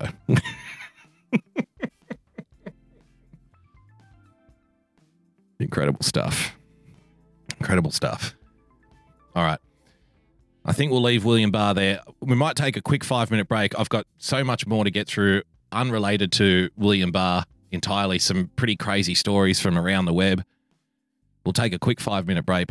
Hope you stick around. We'll have some more fun on the other side. If you do stick around, we'll see you in 5. If you don't, so long, sucker. Thanks for joining us. See you soon. Hello, everybody. This is Chris McDonald. I want to take this opportunity to invite you to listen to our Mac Files broadcast every Monday through Friday night from 9:30 to 10:30, right here on Periscope, YouTube, and Facebook Live.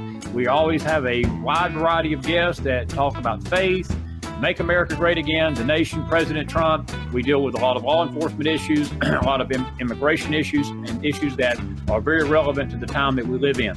Friday nights, 11:30, the one and only James R. joins us for Pirate Radio, one of the liveliest shows late night that you'll ever have. And then Sunday nights, we have Pastor Ronnie Mitchum join us at 8:30 p.m. for our Sunday night faith chat. And be there. We're looking for you. Join us each week. Aloha, James R. here. When I'm not in court defending the boys from the starting block against slander charges... Alleged! Yes, alleged. I'm hosting Trust and Verify with Boogie Bumper every Sunday night at 1 a.m. on TAVshow.com. Join us and all your favorite broadcasters there. TAVshow.com.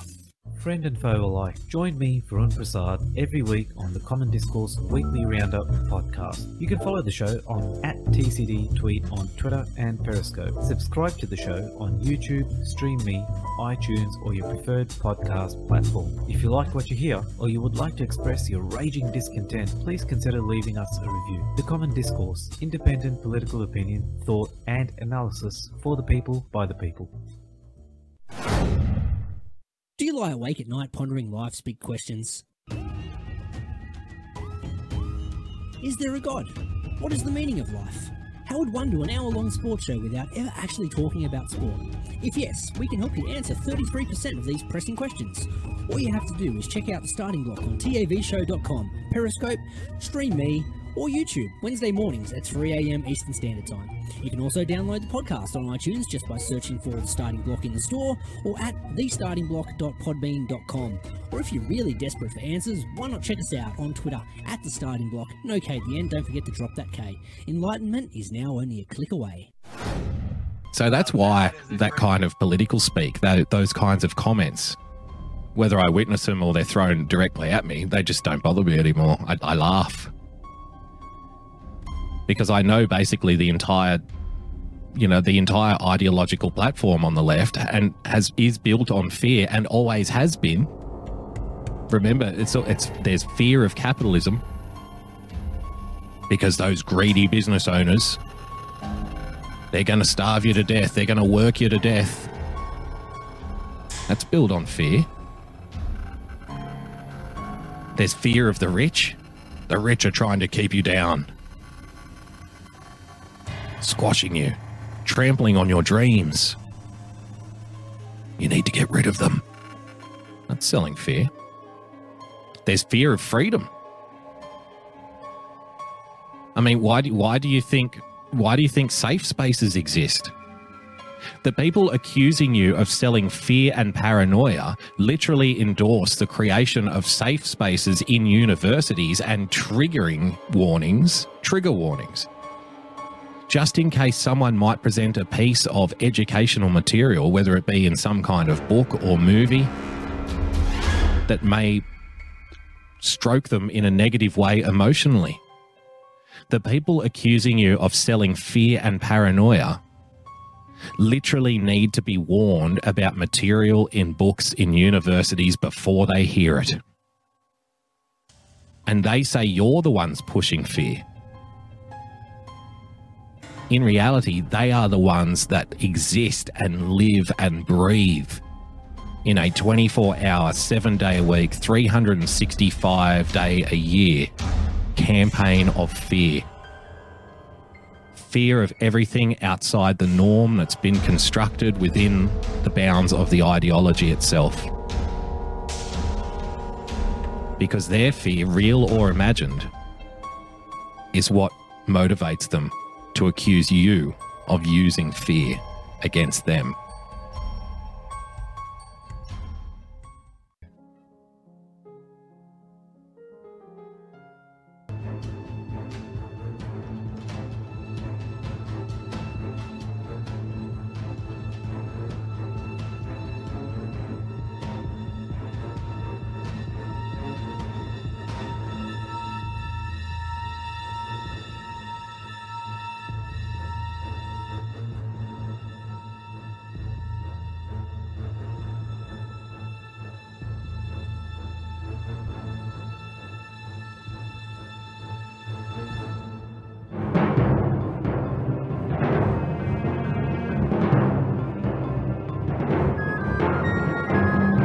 Coming in hot.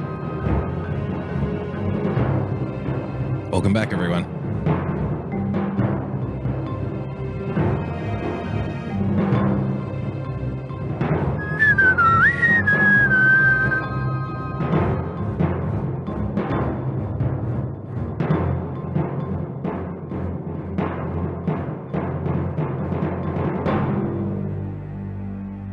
Charge your glasses. Let's rock and roll.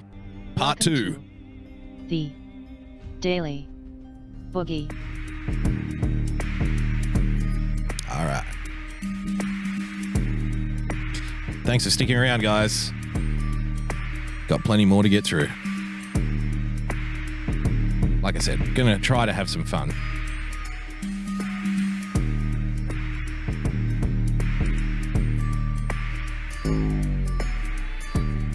Welcome back. Welcome back, yes. Welcome back. Australians who are fans of a comedian called The 12th Man will know that reference. Welcome back, yes. Welcome back. All right, what have I got for you? Let's get right back into it, shall we? Man paid flatmate £170 to cut off his penis in a drunken bid to go viral. Ladies and gentlemen, if the horror of living in a world where social media stardom and the draw of becoming an e-celebrity was just too much to bear for some people, that they would go to extraordinary lengths, you know, creating hoax hate crimes, for example, constructing drama, you know, anything to get those clicks, anything to get that attention. If you thought that was bad enough, then guess again. Also, the question here is, can we monetize self-mutilation? Man paid flatmate £170 to cut off his penis in drunken bid to go viral. A British man, of course, a drunken British man, allegedly paid his flatmate €200 or 170 pounds to cut his penis off and promised him more if footage of the amputation went viral. Yes, because I'm sure when we're look at the history of viral videos here. Monkey pissing in his own mouth, various cat videos. These are the kinds of things that go viral. I'm not sure if a guy getting his penis chopped off would qualify. That's not something you can show on Facebook, is it, mate? You didn't think this through. You didn't think this through. Like with the blood and the screaming and the brandishing of a weapon. Like you really didn't think this through if you thought this was going to go viral, if this was going to be shared around. The 33-year-old English teacher was seen bleeding heavily in the northern Spanish city of Zaragoza last month, sparking a bizarre police investigation. His mutilated penis was discovered in a bag at his home after officers reportedly followed a trail of blood to his flat. According to local reports, an operation to reattach the man's penis had been successful. Well, that's okay. Well, okay. Whew, dodged a bullet there.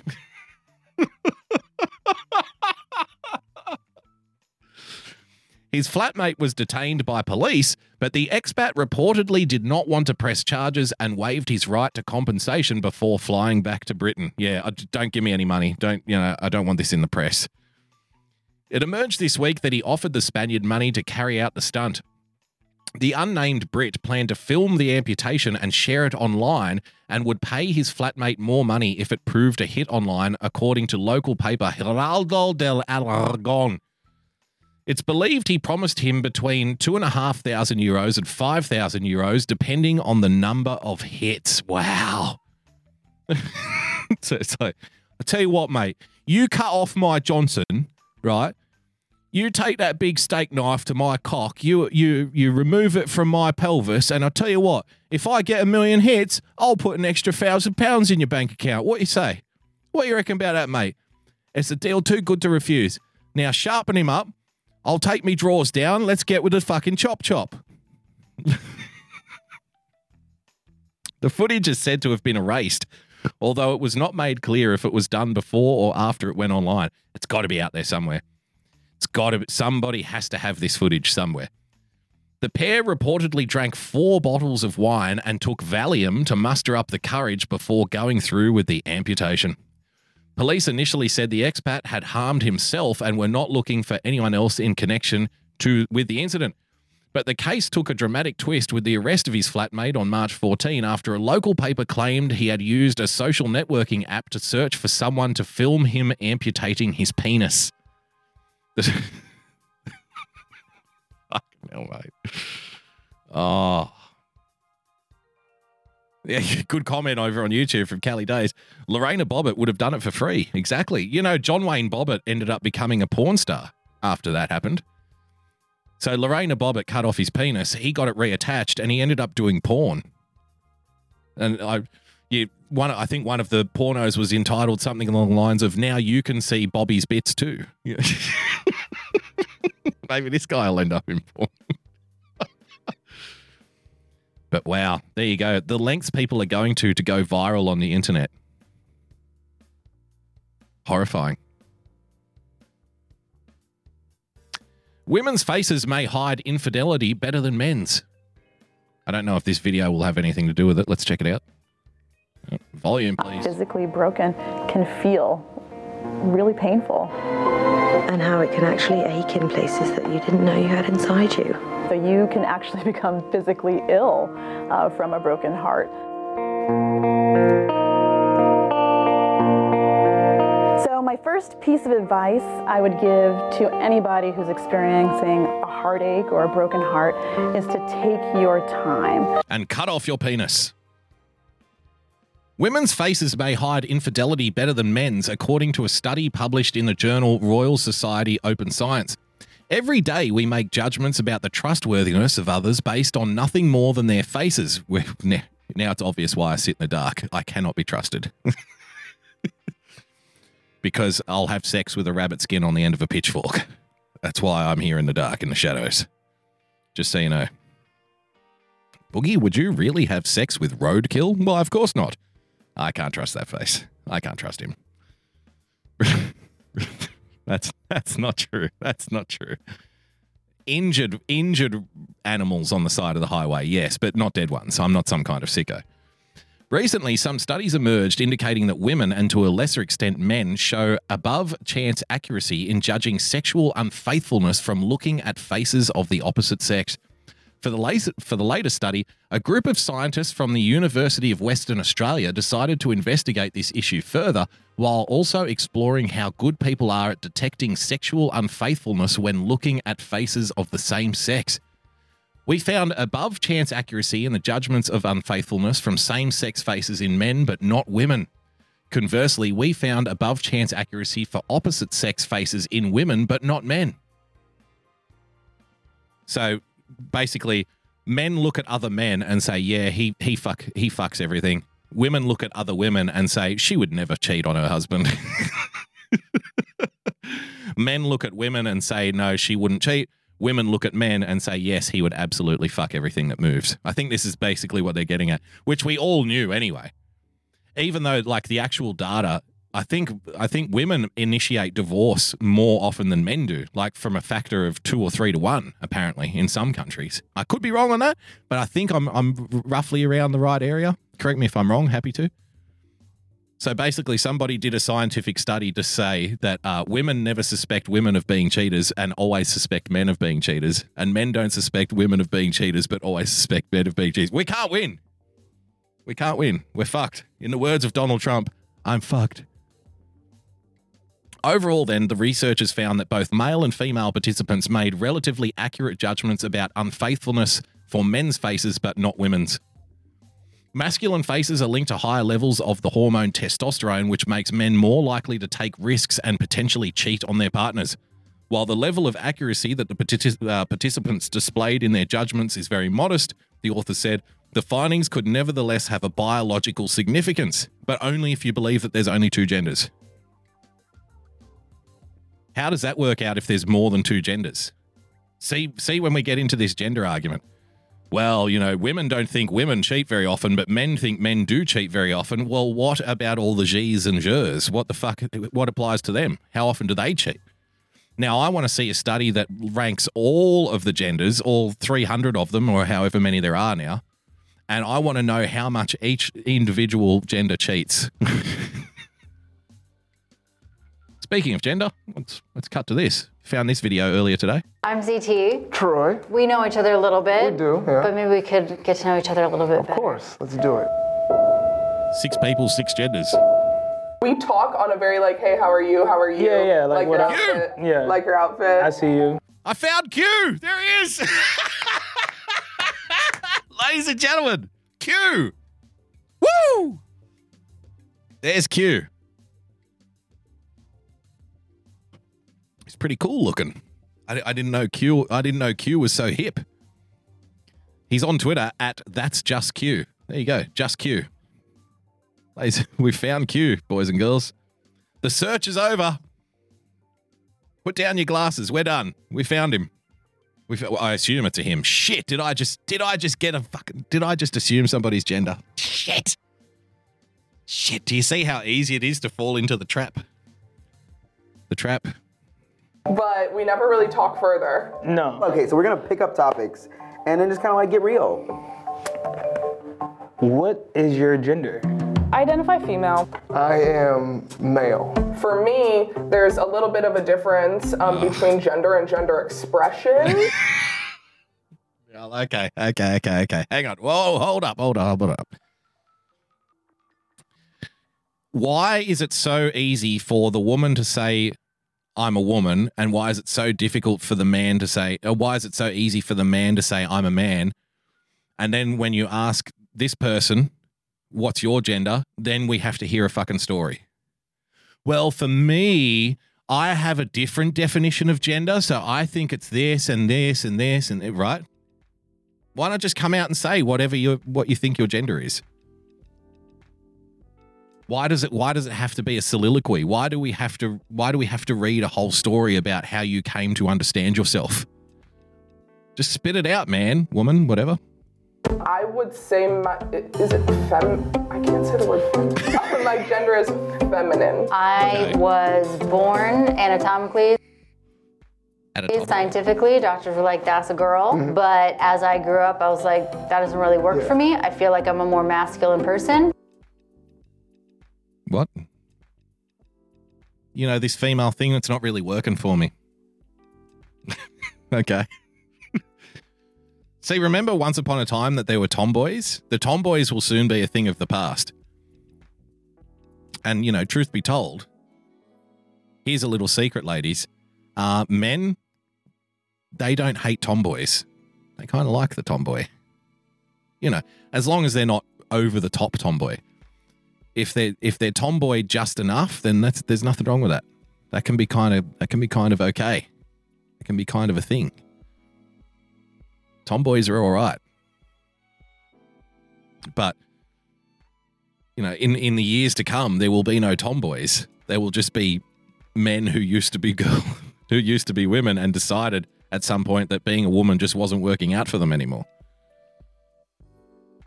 I was anatomically, you know, biologically, I was born female, but as I got older, I figured out that wasn't working for me anymore, so I just switched. Like buying a new car. You know, I just thought, you know, it's time for a change. Like a new career, new house, new car, new gender.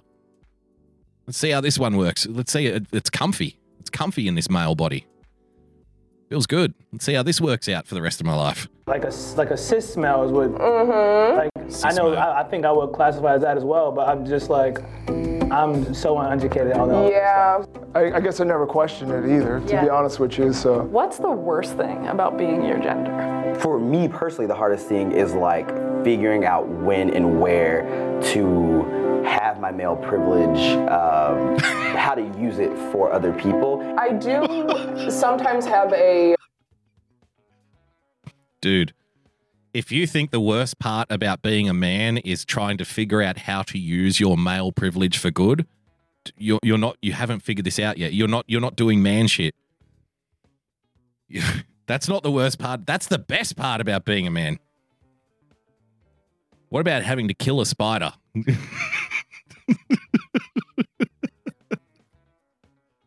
How about having to change the tire? That sucks. Damn, that's horrible. Honey, yes. There's something in the backyard that's heavy and needs to be moved. Fine. It's a pretty shit part of being a man. It should just all be sex, snacks, and football. That's really what it should be.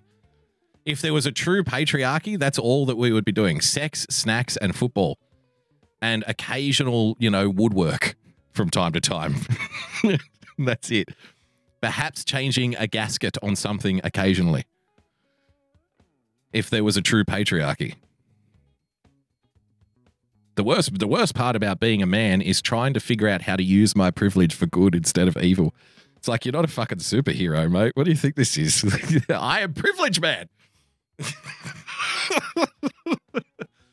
You know, when I'm privileged, man, I have to carry the burden for mankind. We all have privilege, but I use mine for good instead of evil. He's the anti-hero. He's like Daywalker in the Blade movies. You know what I mean?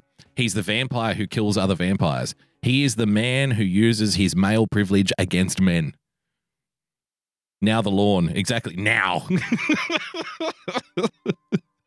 Problem with how women are perceived to be like, all right, you're about 25, when you having kids, when you getting married. I constantly like men are trash. Like that is even as a man, I'm like, yes, I have very trash tendencies. And like, wow, it's self-loathing. Like I'm just covered in this privilege. It makes me a horrible person. I'm constantly thinking that I'm trash. That's depression, bro. Like that's psychological self-hate. And you shouldn't have to go through this. Look at what it's like, to steal a line. Remember that movie, The Bourne Identity? Look at what they've made you do. Look at what they've made you give up. Look at what they've made you believe. That you need to be constantly focused on your privilege and how to use it for good instead of evil. That's the hardest thing about being a man, and you're constantly thinking about how you are trash. Like, this is exactly what we've been saying for the last 10 years in regards to all this bullshit. That, you know, it's about hating yourself. You're evil. You have privilege. You're a horrible being. Men are trash. Men are rapists. Men are bad. So why not become a woman instead? Right? Just not a white woman. Because they're trash too. But, you know, any other kind of woman, then fine. You know, I feel sorry for the people. And, you know, that's a horrible comment too. If you say, I feel sorry for you when the person is confused with gender and hates themselves and considers themselves to be trash because they're a man, if you say, I feel sorry for you, they'll call you a bigot. They'll say, how dare you? You don't understand what it's like.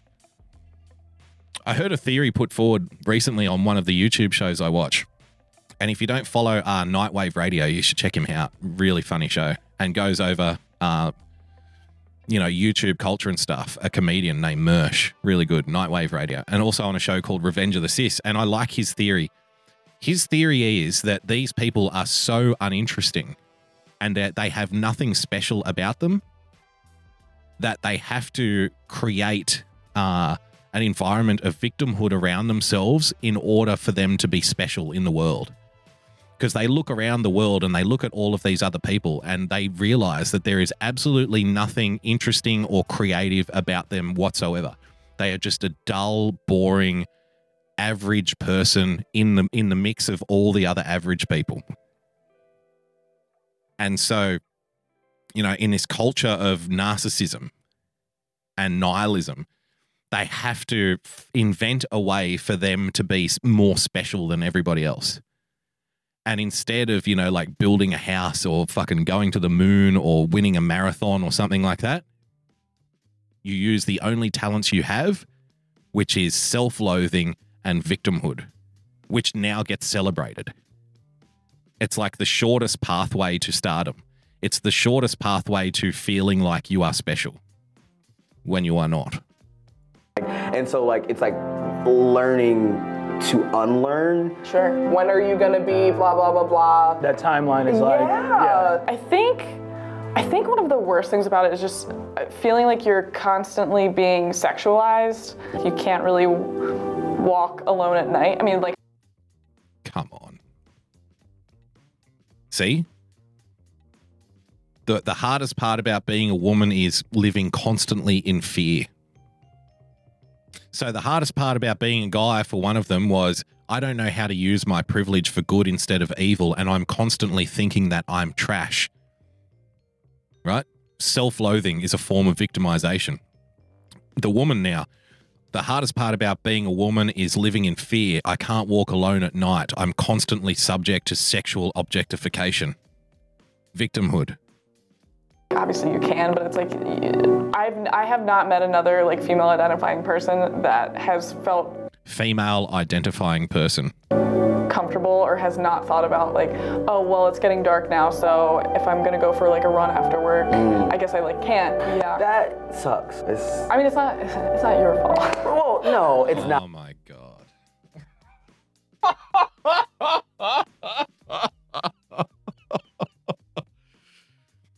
It is your fault, though. Remember, you need to use your privilege for good instead of evil. All males are rapists. We know this. But in a way, I feel like it is every guy's responsibility to check their friends. And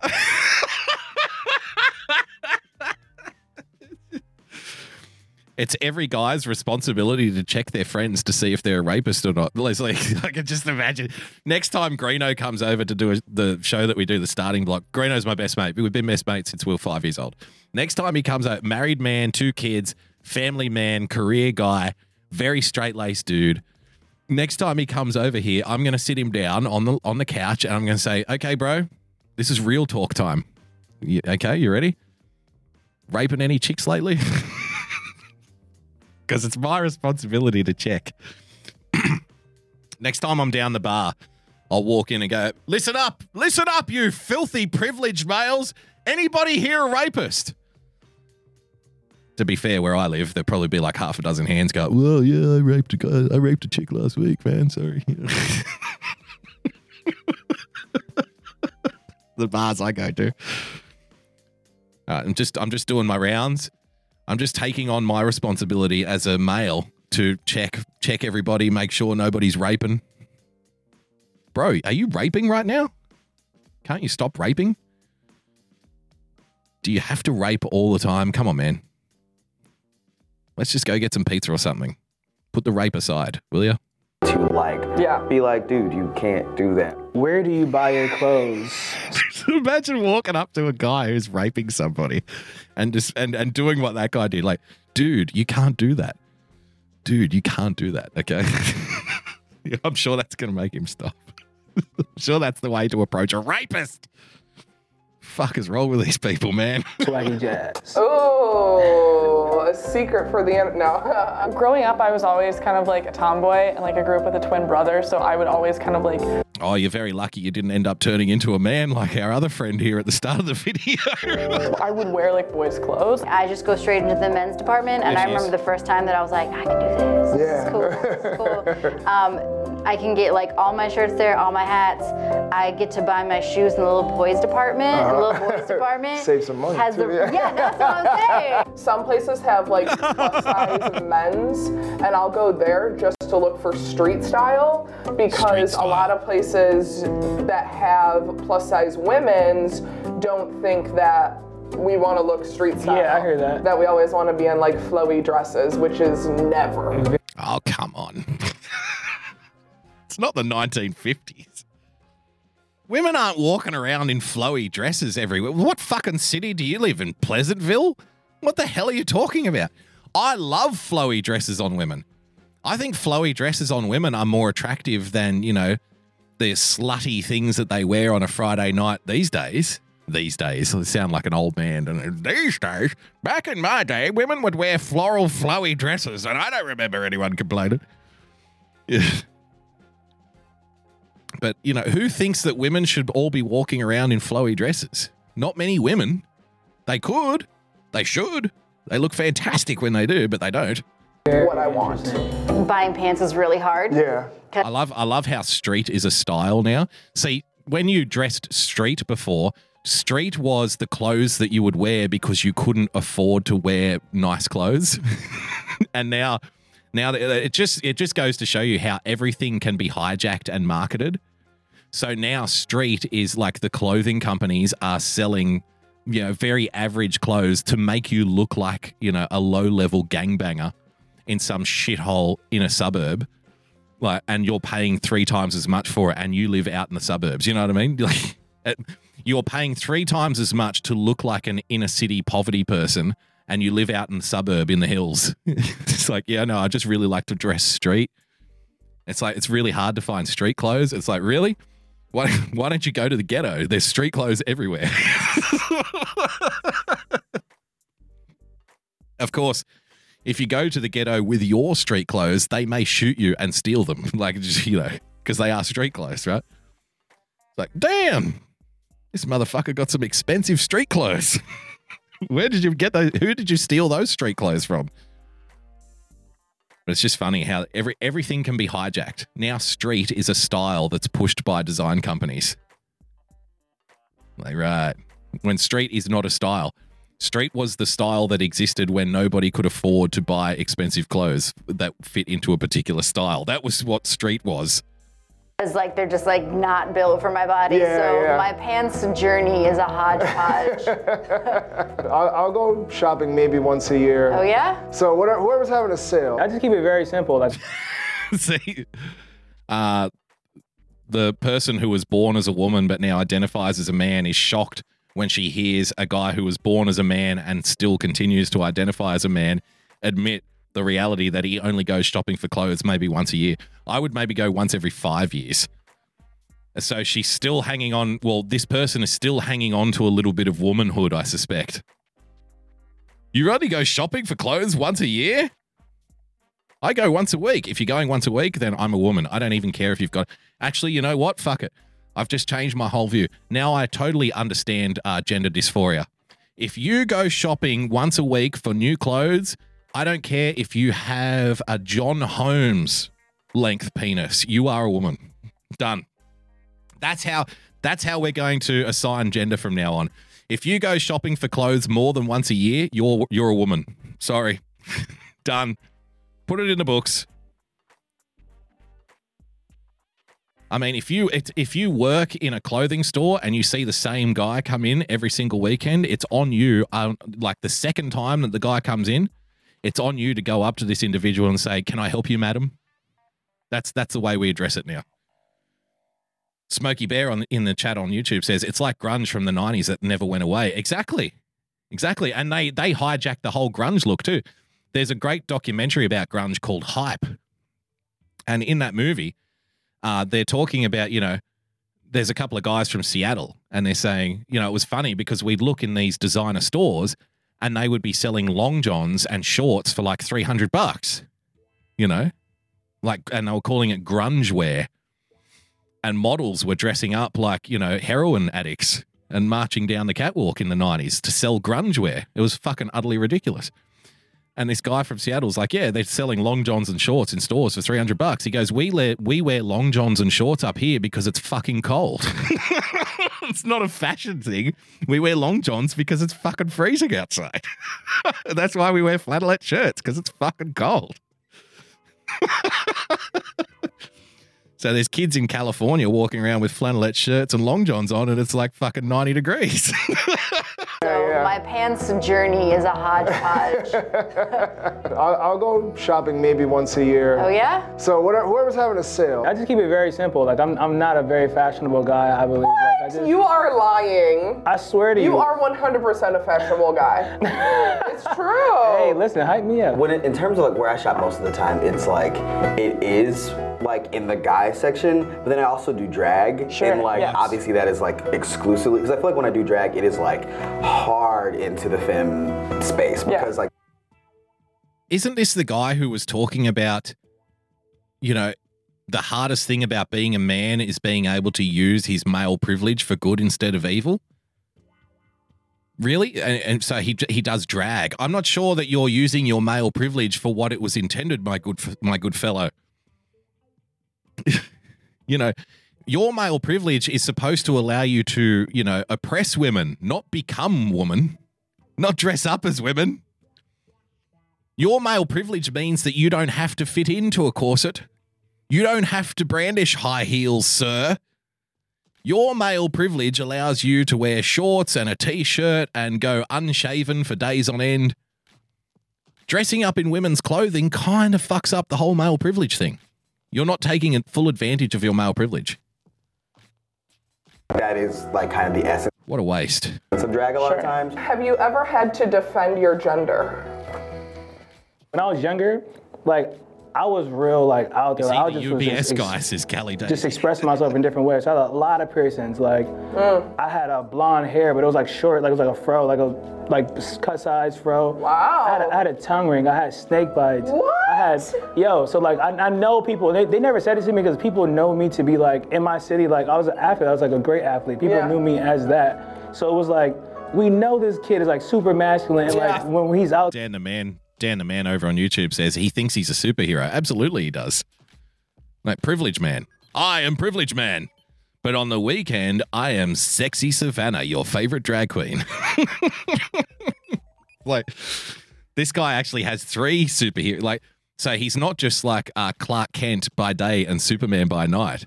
He is average male, privileged, trashy, self-hating male during the day. He's privileged man at night. But on the weekends, he's sexy Savannah at the cross-dressing club. They're doing this thing, he's dominant. So it's you look like I don't know. I've had to defend my manhood, in a sense of good job, because I'm gay. I've had to defend my manhood. So putting on a dress and strutting around, dancing to 70s disco hits, is that defending manhood? Or is that wasting it? People sometimes challenge you. Yeah.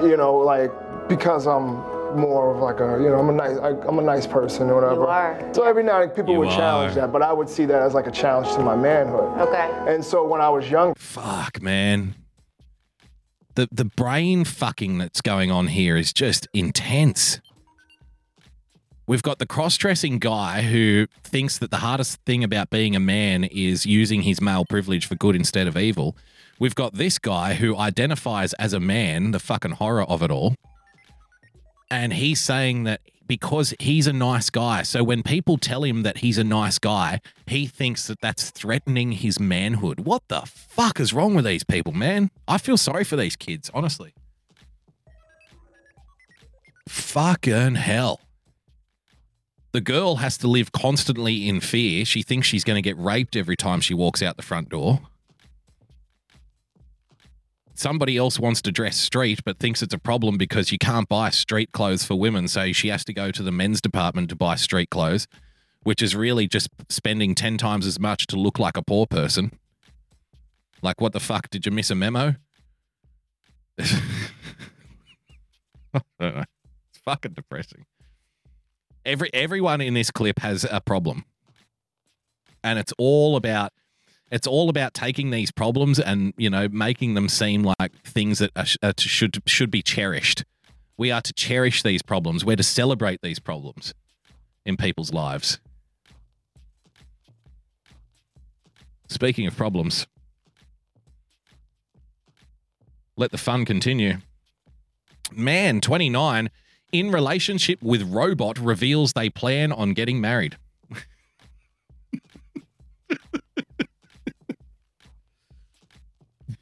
Joey Morris from Taneytown, Maryland in the US has been dating Robotroll for almost 2 years and knew it was love because it made my heart feel right. Look at the happy couple there.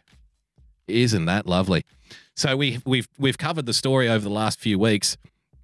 Rapunzel on YouTube says, and you wonder why nobody wants to have kids these days. Well, if you don't cut your penis off, I think you've got a fighting chance. So we did the story the last couple of weeks. The lovely young lady who got married to the lesbian zombie doll. I think, where was she again? I forget where she was. Oklahoma, I think. She was in Oklahoma. And she was upset that people were accusing her of dragging around a dead child because obviously the zombie doll looked like a dead child. So she went to the police department to get quote-unquote proof that the zombie doll was in fact a zombie doll and not a dead child, so people would leave her alone. So just to prove that I'm not sexist, I went out and I found this story about a man getting married to a robot troll. Because we're all about fucking equality, gender equality here. Yes, I'm afraid the men are just as fucking batshit crazy as the women. Isn't it lovely? A man in love with a robot has revealed they are planning on getting married. Joey Morris fell head over heels with Robotroll almost 2 years ago after being drawn to its satisfied smile and popping pink hair.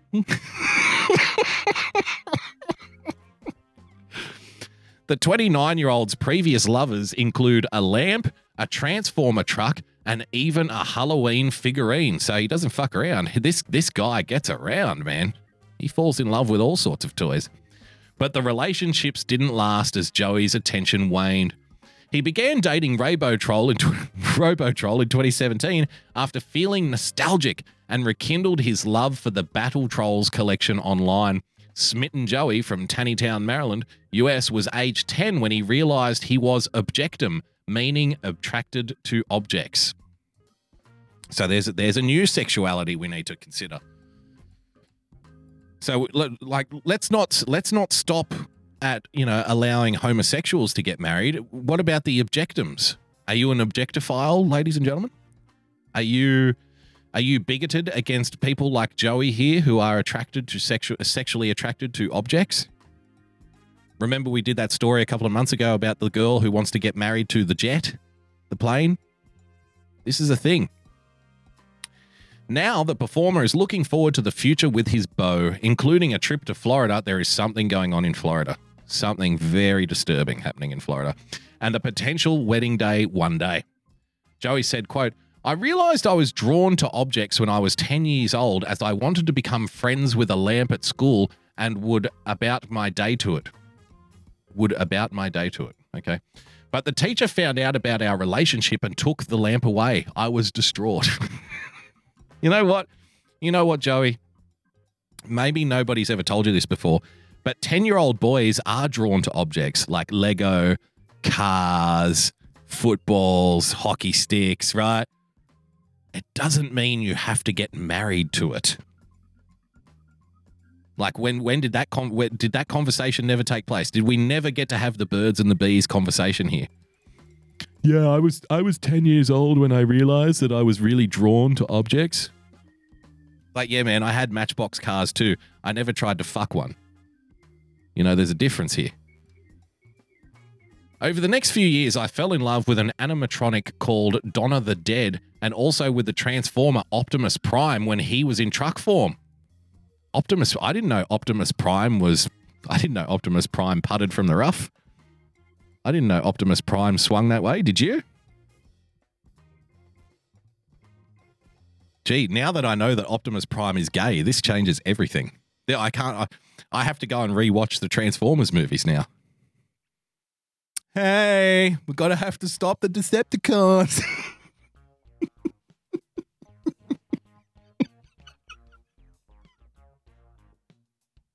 Okay, so I've got bad news, guys. Humans, gather round. Let me lay a story on you. So apparently we've got some evil Decepticons coming to Earth and, you know, what? These bitches bite, okay? I mean, I tried pulling his hair.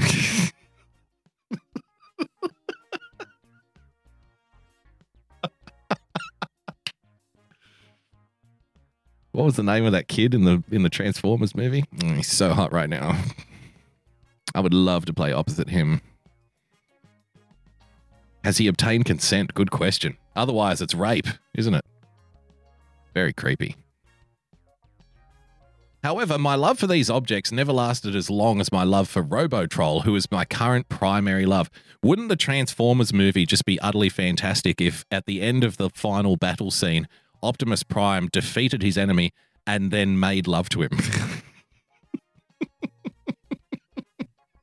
Then fucked him. While he was knocked out over a building or something. Like, now it's payback, bitch. You're mine. I ordered him from eBay for $20 cheap and received him in December 2017, and that's when our relationship truly began.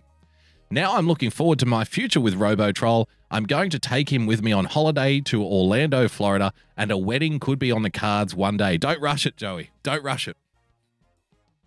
Transformer.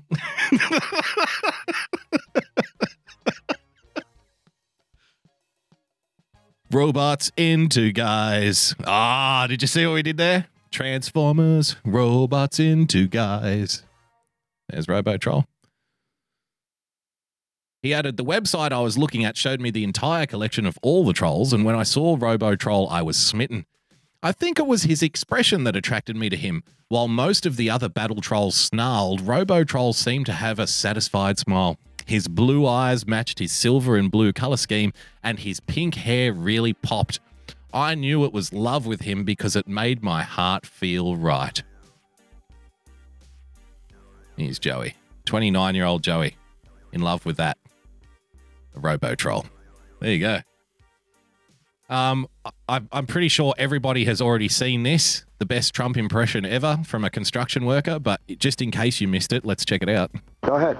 No, hold on. We're going to do it right. Just go like this when you're ready. What a tremendous day here. The Long Island Railroad is screwing up this job. It's a horrible job. I've hired my good friend, John Valente, and his great wife, Rosie. They're tremendous people. And I'm going to tell you right now, we have to come in and do this job on time and under budget. We're going to go with Oliveria, or is it Oliveria? They're good people. They're Italian, but they're good. Or are they Portuguese? I don't know. But they're tremendous people, and we are going to get this job done, and done the right way. We are hiring many more pork chops because we love them. They're tremendous people. And we are going to do a great job here, Rosie. I'm going to tell you, your husband is a tremendous attribute to this job, and we are going to get this job done the right way, the union way, and it's going to be a tremendous job. He's a great carpenter, he really is. I eat lunch with carpenters. Thank you so much, even the evil media, for coming. Sensational. See, they reckon the key to a good impression is you don't have to sound 100% like the person, but if you get their way of speaking down pat, then you're more convincing. You know what I mean? So if you get the little pauses and the words that they use, and he fucking nails every single one of them. But on top of that, his voice is very, very similar. But if you get all the other shit right, then you're halfway there. Julian Assange, ladies and gentlemen. Assange's road to US may go through Sweden and Brexit. As Swedish prosecutors consider reopening a probe into rape allegations against Julian Assange. What? That was never going to happen. No.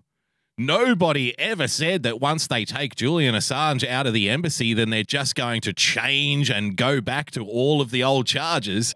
Nobody ever said anything like that. Yep.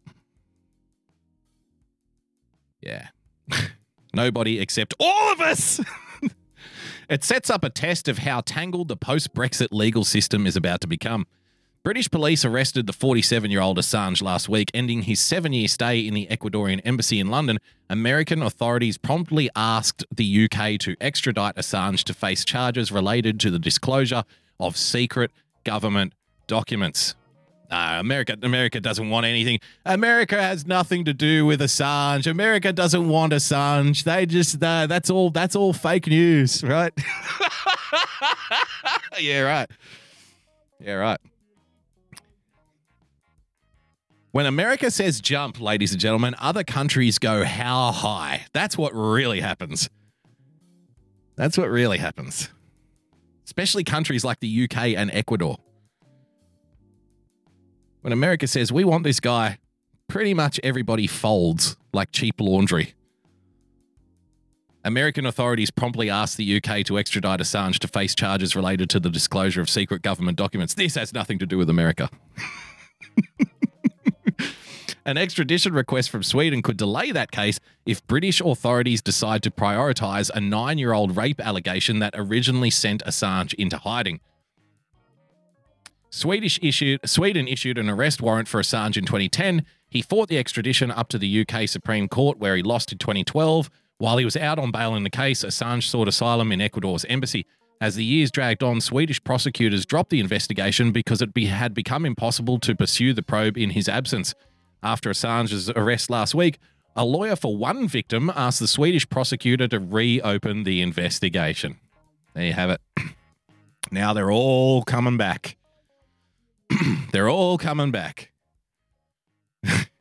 It's like, Julian, all the charges have been dropped. Why don't you just walk out of the embassy and everybody can go about their day and you can go home? Oh, okay, sounds good. We got him. Okay, reopen the case. Let's get this motherfucker. He was born in Australia.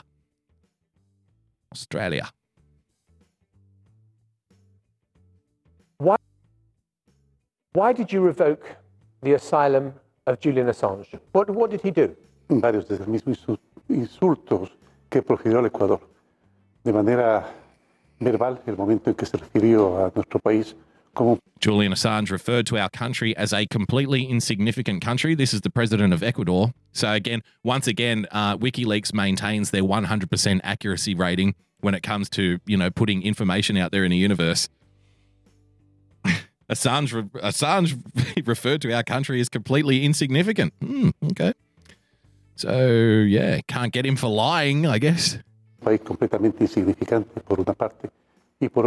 on the other hand, excuse me, I have to say this here, but even smearing feces on the embassy's walls. What's the Australian government's position on him? It depends on who you ask. The official government position is, and has been for not only the Conservative government, but the left-wing government that was in previous to this one. The official government position on Julian Assange, as I can best ascertain, is, who is Julian Assange? Don't talk about Julian Assange. We don't know anything about Julian Assange. We don't want to get involved. So, they're gutless both ways when it comes to Julian Assange. Ese es de él, las paredes de nuestro país. Creo que eso es suficiente motivo para revocar. I think this is a sufficient reason to revoke and terminate his... Muy mal, bastante mal. Very bad. De manera despótica, inclusive agredido a algunos de los guardias. He attacked guards. Definitivamente no se podía tolerar. Vuelvo a recalcar. colgó nuestra paciencia y exageró. Yeah, I'm not buying it. I thought this was fun. There's a little YouTube channel down here. Well, it's not little. They've got 200,000 subs on YouTube. The Juice Media, and they do like these little satirical videos. So this is an honest government ad about Julian Assange. Check it out. Hello, I am from the British government with a fabulous announcement. No, I'm sorry, we still haven't sorted out this bleeding shit show, but we have finally managed to arrest our most wanted criminal. No, the other one, WikiLeaks founder Julian Assange. Once we're done, we'll extradite his skippy ass off to Virginia to face a grand jury, because we're America. Cause bitch, yeah baby. We'd like to thank all who aided us in this operation, especially the Ecuadorian government. Hola, I'm from the Ecuadorian government, and I'm here to confirm that our new president is America's bitch too. That is why he agreed to cancel Harry Hacker's political asylum and let pigs enter our embassy to arrest him. ¿Será que nos pueden dar nuestro crédito el FMI ahora, por favor? Hello, I'm from the Australian government. Since Mr. Assange is our citizen, we feel compelled to state in the strongest possible terms that we're America's bitch too. That's why both of these bung stains will leave him up shit creek without a paddle. After all, we're the same dickholes who are prosecuting whistleblowers and banning encryption to make it harder for journalists to expose our shit fuckery. Hello, I'm from the US government. We're grateful to all our bitches for handing over Julian Assange, who's wanted on charges of making us look like war criminals, which of course we are. We have indicted the accused for the crime of helping his source to anonymously access documents in the public interest, otherwise known as good journalism. Journalists, of course, are not supposed to be good. They're meant to be piss weak on questioning stenographers who publish what we tolerate. By extraditing a foreign journalist, we hope to send a clear warning to all journalists not to mess with our shit. We ask all of you to cooperate with us in setting this dangerous precedent by focusing on how the accused is a bit of an asshole instead of our attempt to destroy your press freedom. American Empire. Excellent. Authorized by the United Bitches of America. Excellent. I'll tweet that out in case anyone wants to share that.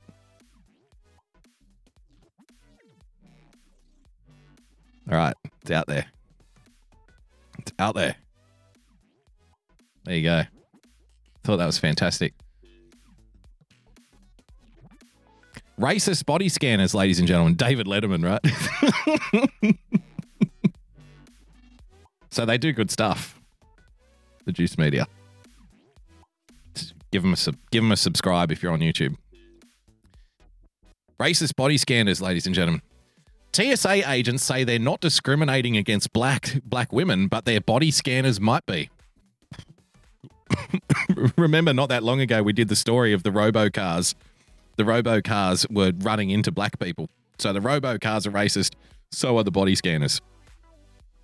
The United Bitches of America. The full body scanners at airports across the country frequently give false alarms for afros, braids, twists, and other hairstyles popular among black women. There's a black woman. Dorian Wanzer? I guess you would say it Wanzer, wouldn't you, if you're in the States? But I'm going to call her Wanzer. Dorian Wanzer travels frequently for work, and almost every time she steps out of an airport body scanner, security screeners pull her aside and run their fingers through her hair. It's called a hair pat-down. It happens with my natural afro, she said. When I have braids or two-strand twists, regardless, said Wanzer, who lives in Washington, D.C. At this point in my life, I have come to expect it, but that doesn't make it any less invasive and frustrating. Wanzer, who had her hair patted down by Transportation Security Administration officers 2 weeks ago while she flew home from Raleigh in North Carolina, said she feels singled out when she is asked to step aside. When you find yourself in that kind of situation, it makes you wonder, is this for security or am I being profiled for my race?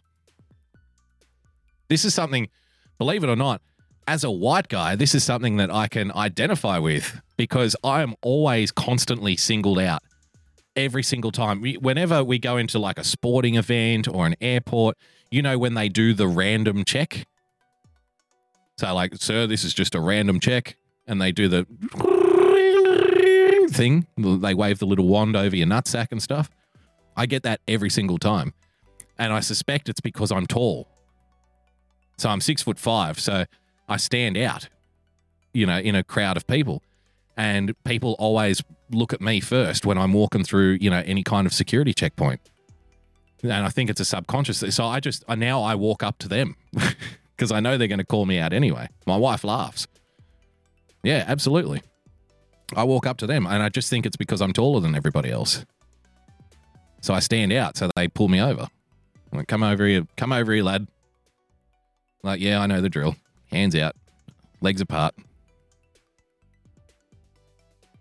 Just one of those things. Every single time. Black women have been raising alarms for years about being forced to undergo intrusive, degrading searches of their hair at airport security checkpoints. After a complaint 5 years ago, the TSA pledged to improve oversight and training for its workers on hair pat-downs. But it turns out there's an issue beyond the screeners, the machines themselves. The futuristic full-body scanners that have become standard at airports across the United States are prone to false alarms for hairstyles popular among women of colour.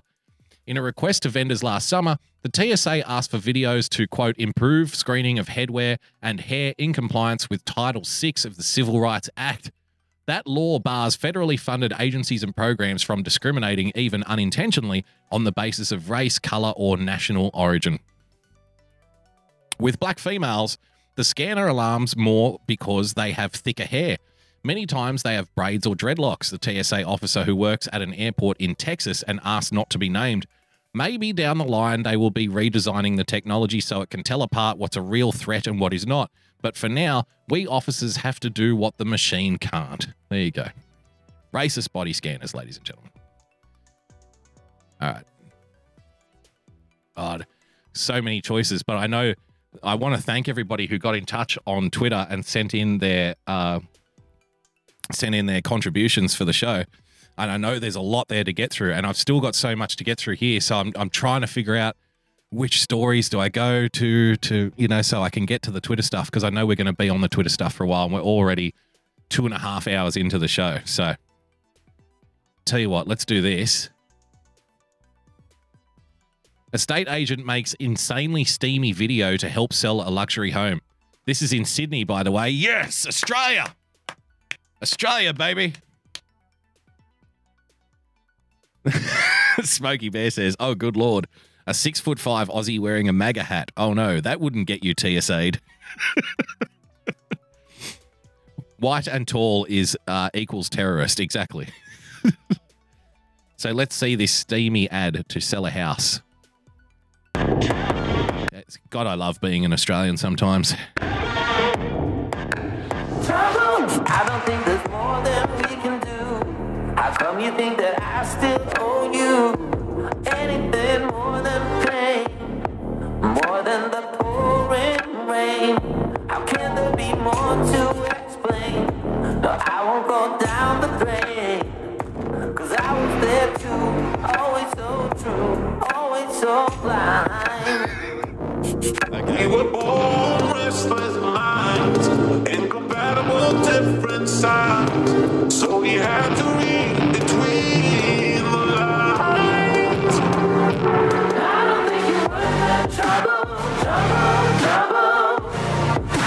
I think it's over that you make it double. Perhaps I should've known from the get-go. Some things are just too hard to let go. But I don't think you were the trouble. It is a pretty nice fucking pad. I mean, look at this wraparound pool thing they've got going on out here. Look at that. You wouldn't want to be drunk you wouldn't want to have a hangover on a Sunday morning though, would you? And just step out of the bedroom and the next thing you know, fucking pool. I knew that was a design flaw. Why can't I just walk directly to the kitchen? Why do I have to swim there? Jesus Christ.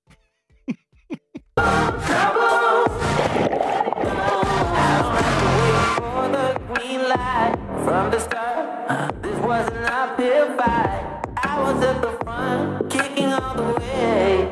Yeah. In so many ways, it didn't feel right. Okay. No longer will you keep me up. Looks like we're getting somewhere. I'm not sure how this helps sell a house, though. No longer so true, no longer so blind. I don't think you're worth the trouble, trouble, trouble. I think it's over, then you think it double, double, double. Perhaps I should have known from the get-go. Follow Q in the chat. I'm a real estate photographer and I'm trying this on my next shoot. Yeah, you've got to think outside the box, my man. Don't just do the usual thing. Get the one from the street. Get the one in the corner of the kitchen, where you can get the best light in your shot, where you can, don't stand in the places where it looks like you can make the house look as spacious as possible. What you really need to do is get a girl in a very short top and a guy dry humping on the fucking counter, on the kitchen counter. Then you'll move property. That's how you shift property in 2019, my man. Sexual innuendo is how we're going to sell this house. And some kind of bad dance routine. It looks to me like, the real estate agency just had a cousin who was a choreographer who was out of work. You know what I mean? Like, hey, I've got some really great ideas for selling a house. And it's like, yes, but Danny, you're a dance choreographer. I have no use for you. It's like, come on, man, just give me one shot. Just give me one shot. Just give me one chance. Next thing you know, this happens.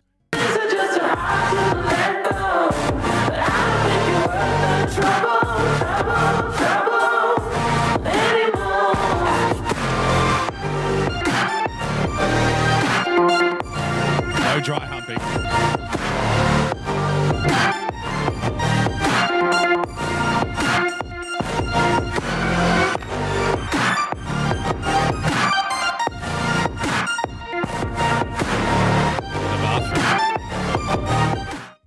There you go.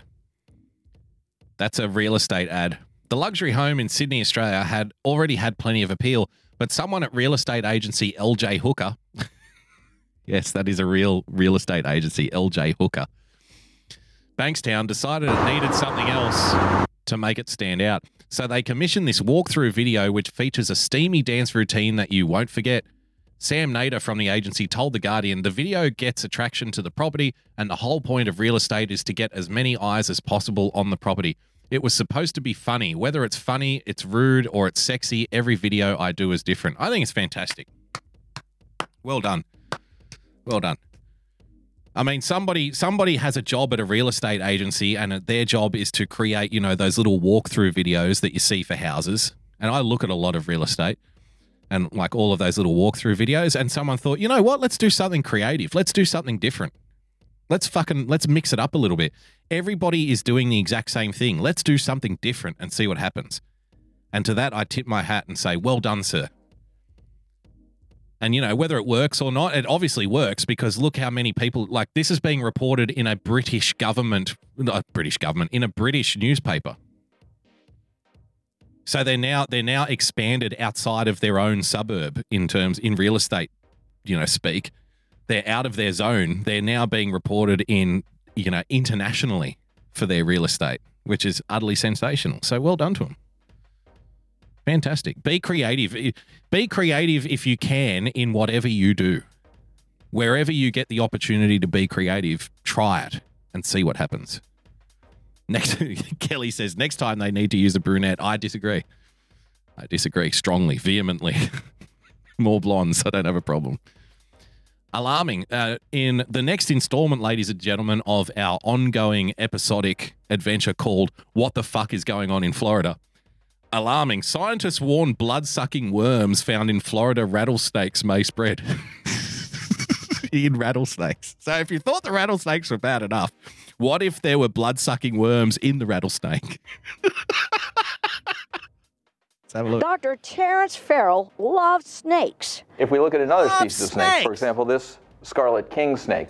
He's a biology professor at Stetson University. And last year, after one of their pygmy rattlesnakes died, he and a student witnessed something even they found disgusting. And right after it died, these parasitic worms start crawling out of its mouth. Creepy, blood-sucking worms. They were trying to figure out why the snake died. Well, they got their answer. I was just grossed out, but I also thought they were cool at the same time because we don't really know much about them. It's disturbing and alarming because it indicates there's something wrong with the environment. We shouldn't be seeing this parasite in Florida. But they're here. The blood-sucking worms come from Southeast Asia. So do Burmese pythons that some have as pets. The worms first showed up in snakes in South Florida and now have made their way up to Central Florida. So can these blood-sucking worms that are killing some of our... She just really loves saying blood-sucking, wasn't she? Blood-sucking worms. These blood suckers. Our snakes kill you? Kill you? Nah, forget about it. So if they can't hurt humans, why do we care? Well, snakes are an important part of our ecosystem. Could call them the middleman. They have lots of things that they feed on, and they have other things that feed on them. So to keep those blood-sucking worms from feeding on our snakes, Dr. Farrell is working on a new project, how to get rid of them. In Volusia County, Michelle Meredith, West 2. Florida is a very, very strange place, ladies and gentlemen. Man filmed using liters of human blood to create painting on a school wall. Colombia, man paints mural using human blood on school wall. This I gotta see. Look at this. Oh, isn't it wonderful? ¿Sabes qué crees que es? You know what? I take it all back. I said be creative. If you have the opportunity to be creative wherever you can, then you should try to do so. Be different. Do something different to what everyone else is doing. I take it all back. If you have been commissioned to do a painting on the wall of a school, I would suggest not using human blood to do it. Who down at the school okayed this? Who down at the school okayed this project? Yeah, I was thinking about, for this mural project that you've hired me to do, I was considering the possibility of perhaps using human blood. I think the children will really enjoy it. I think it'll give a great vibe to the school, because what we want around children is, human blood, to be prominent in the school. I think it'll add a lot of value to the school. Marica, ¿en serio? Yeah, Smelling it. ¿qué es eso, man? ¿Qué es eso? Sounds like... ¿Qué se le parece? ¿A qué parece? So let me get this right. You want to take human blood and paint it on the wall of a school where children are there to learn. Yeah, that's what I want to do. Fantastic idea, Pablo. Why didn't we think of that? Well done, Pablo. You're hired. Okay. Let's collect this blood immediately. No, it's not his own blood. It was from 12 different donors. The tattoo artist from Roldanillo, Colombia, created the mural at the school of Belisario Peña Pinheiro in an attempt to make a statement against innocent blood being shed. Okay. He also did it in favor of building a society that was free of oppression and injustice. Funny way. They've got funny ways of expressing themselves, don't they? Following a national student strike in the city of Cali. So, I want to protest against oppression and injustice, so I'm going to smear human blood on the side of a school wall. To be fair, it is more appealing than Julian Assange apparently wiping human shit on the walls that he was surrounded with. What would you prefer? Would you prefer human blood being smeared on the wall or human shit? You tell me. I'm going blood every day of the week. Marica, ¿en serio? Yeah, ¿qué es eso, man? ¿Qué es eso? No sé, ¿qué se le parece? ¿A qué parece? Parece como... ¿qué era? No tengo ni idea, parece como... Es que tiene...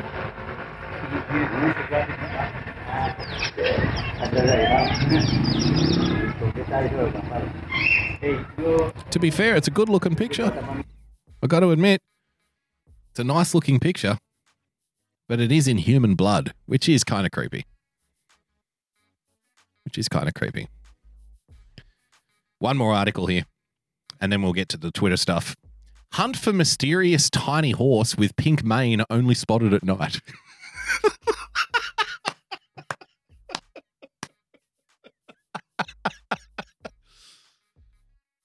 Have you seen this mysterious little horse, ladies and gentlemen? There have been several sightings of a tiny pony with a pink mane, but only at night. The seemingly nocturnal creature has become an unlikely social media star as people try to track it down and rescue it from its apparently feral ways. A Facebook page called, quote, Save the Little Horse.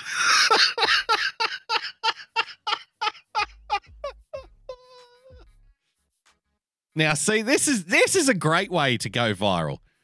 This is far better than cutting off your own penis, like the British guy in Spain tried to do to go viral. You get a little pony, you get a little donkey pony thing. You spray paint its mane pink, and then you let it loose at night. You take some photos of it, and then you claim that you just randomly spotted this pony at night, and then everybody needs to be on the lookout. Next thing you know, you've got a viral campaign on your hands. That's how you do it. The British guy, he wants to drink 4 bottles of wine, take half a bottle of Valium, and then cut off his own dick, and he thinks that's the way to get popular. What a moron. The Facebook page called Save the Little Horse has been set up with reports of any sightings. In all the pictures, it has a bridle on and a light pink mane. Canadians are mystified by the horse, as all attempts to track it down in Montreal have so far failed. Does it exist? Is it an elaborate prank? Where can we find the tiny pink horse to deliver it to the polos and hay it deserves? Deliver it the polos and hay it deserves. A photo of the pony appears to have been posted first on Reddit, where Gilles Bouchard said in French, Hi, I was walking on the islands this morning and I came across this very small horse. Has anyone seen it? There it is again. I tried to approach him, but he was scared and he left. Has his owner lost it or what? How come a helpless horse is alone in a park so early in the morning? I need your help. If you see it, share the photo, please. Gilles says he has been sent several other photos of the pony, which he says he shared on Facebook in a bid to track it down. A spokesperson for the Société du Parc Jean Drapeau, which oversees all functions on the Île Sainte-Hélène, told CTV Montreal they had dispatched groundkeepers to actively look for traces of the animal. There is no sign so far from physical searches or CCTV. We remain on watch to find the animal if it is still on the territory of Parc Jean Drapeau, Gabriel Meloche said. If it is there, we will take all necessary measures to ensure the animal is safe and returned to competent authorities. I can also confirm that there was no activity at Parc Jean Drapeau that would justify the presence of the animal on the Île Sainte-Hélène. There you go. Save the little horse, ladies and gentlemen. Hanging with Bigfoot. Ginger Lee over on YouTube says, I encountered a porcupine waddling down a major street in Reno. There you go. Who has a tiny pink horse? A poor little pony. Everyone wants this pony. Should have put a horn on its head. Yes. Now you're talking. Nocturnal Lisa Frank Chimeras, Blood Muros, and Beto O'Rourke 2019. Yes, that's the world we're living in, General Eaton. All right. I've got 2 little quick videos here that I want to play back to back. And then we'll probably take a quick break and then we'll do the Twitter stuff because I think there is about 20 contributions on the Twitter. So, it might take a while, but I thought this was interesting. Just in a follow-up to the Notre Dame fire that we were talking about the other day. The BBC put out these 2 videos. Which one do you want to see first? Because there's one after the fire and there's one before the fire. So I don't know. Do you want to see what it looked like before the fire first, or do you want to see what it looks like after the fire since? Let's do a vote. If you want to see what it looked like before the fire first, press 1. If you want to see what it looks like after the fire first, press 2.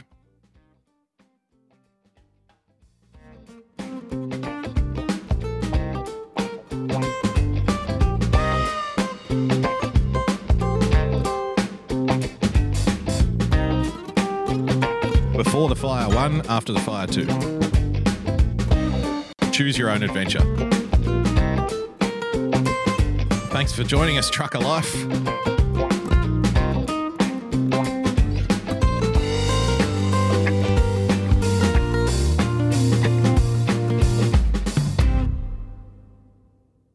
Seeing mainly ones. Oh, the twos are catching up. Oh,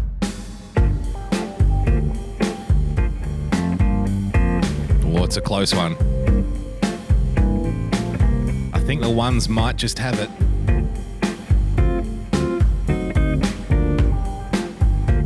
Three, I don't care.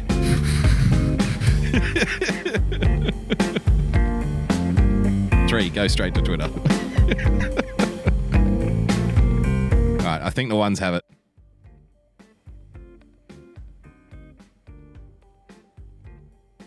We'll see what it looked like before the fire first.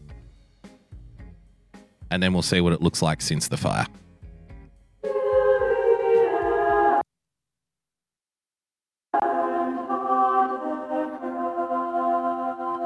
This is going to be like one of those real estate walkthrough videos. Let's just hope that there is somebody dry humping on a kitchen counter somewhere so we can really shift this property.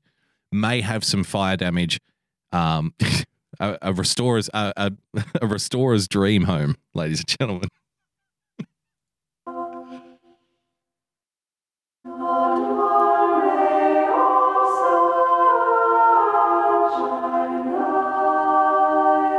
On this Easter weekend.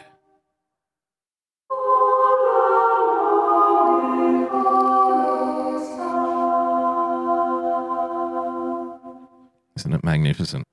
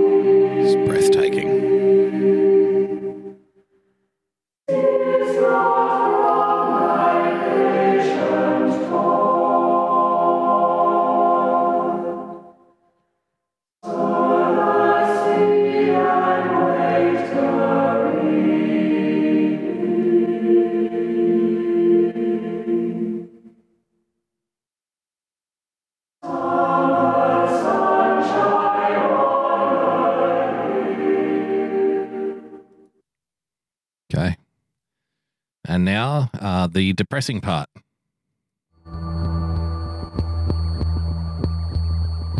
Jesus.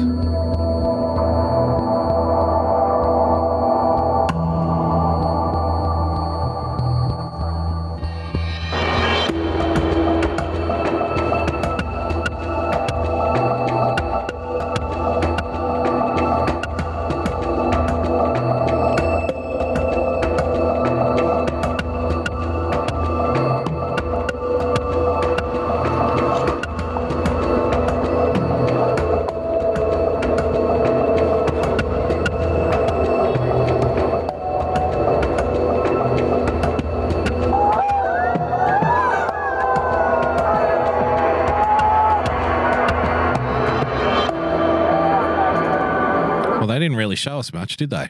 I should have pre-watched that. That was a letdown. The first video, that was, I think, a week before. They filmed it a week before. Oh, no.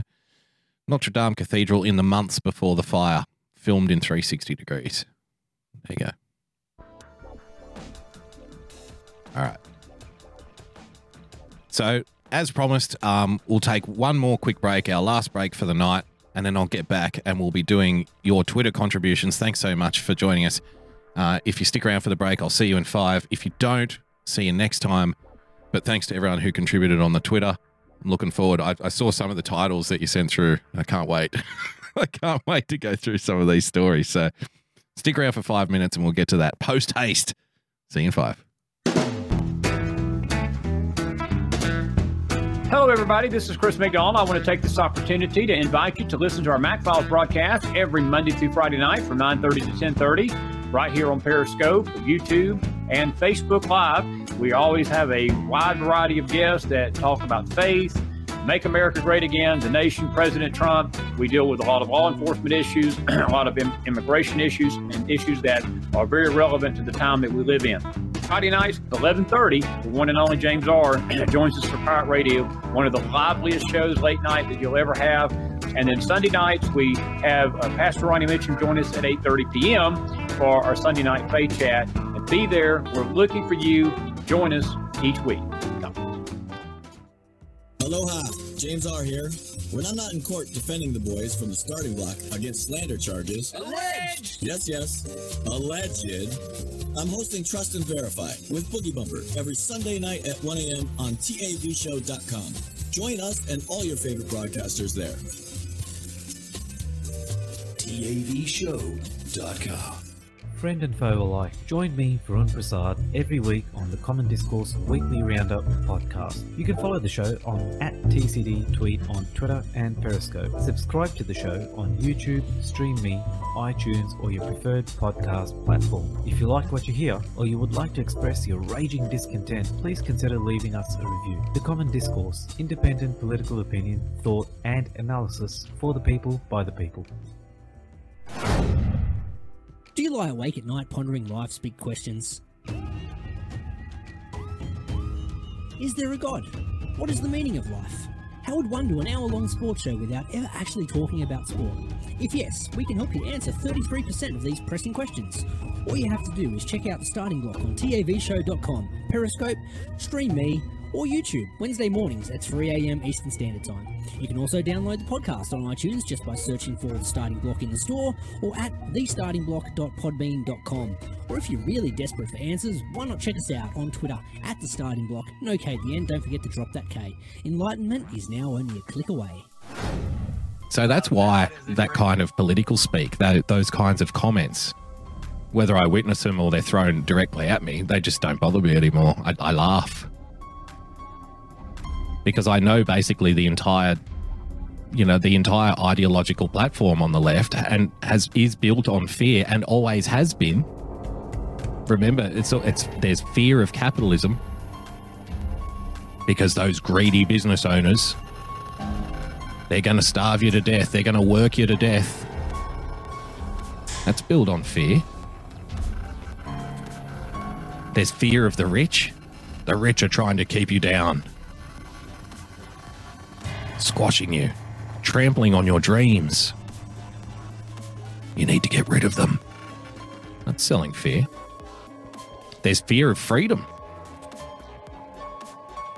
I mean, why do you think safe spaces exist?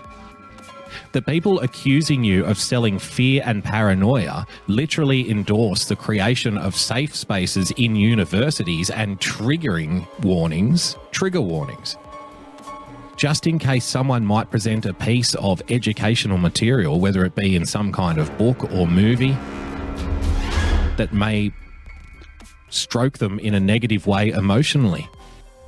The people accusing you of selling fear and paranoia literally need to be warned about material in books in universities before they hear it.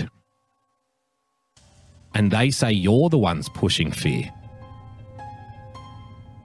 In reality, they are the ones that exist and live and breathe in a 24-hour, 7-day-a-week, 365-day-a-year campaign of fear.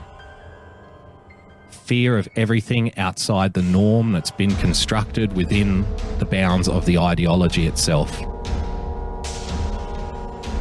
Because their fear, real or imagined, is what motivates them to accuse you of using fear against them.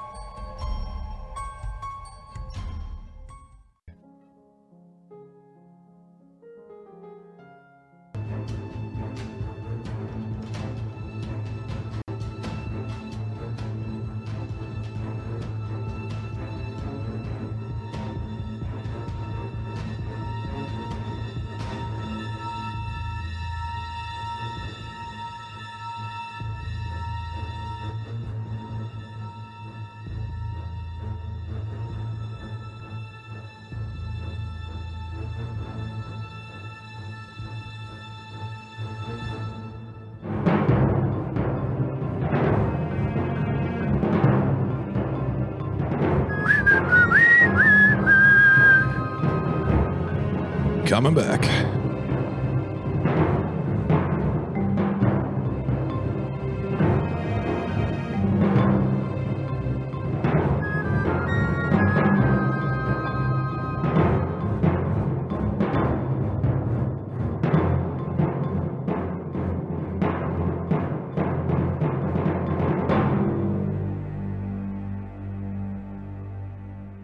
Welcome to the Daily Boogie. Thanks for sticking around. It's time to get to the best part. Your contributions, your Twitter contributions. I look forward to this every week.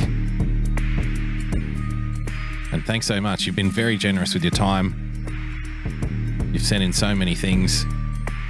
We're going to have some fun.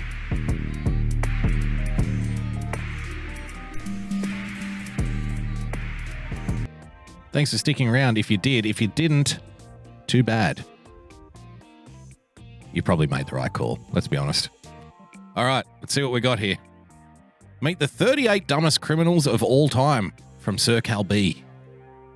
Let's check this out. 38. You think they would have known to plan things out a little better. Police in Ossining, New York, were called to a mini-mart where they found Blake Leake, 23, trying to break in. They chased Leake through the streets until both cops took a tumble. Seizing the opportunity, Leake sought refuge on the grounds of a large building.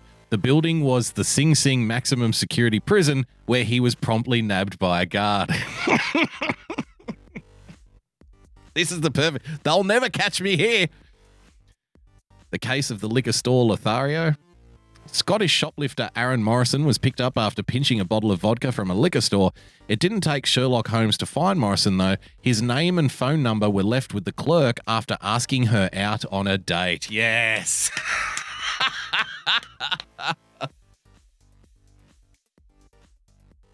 You look like a good lass. Tell you what, lass.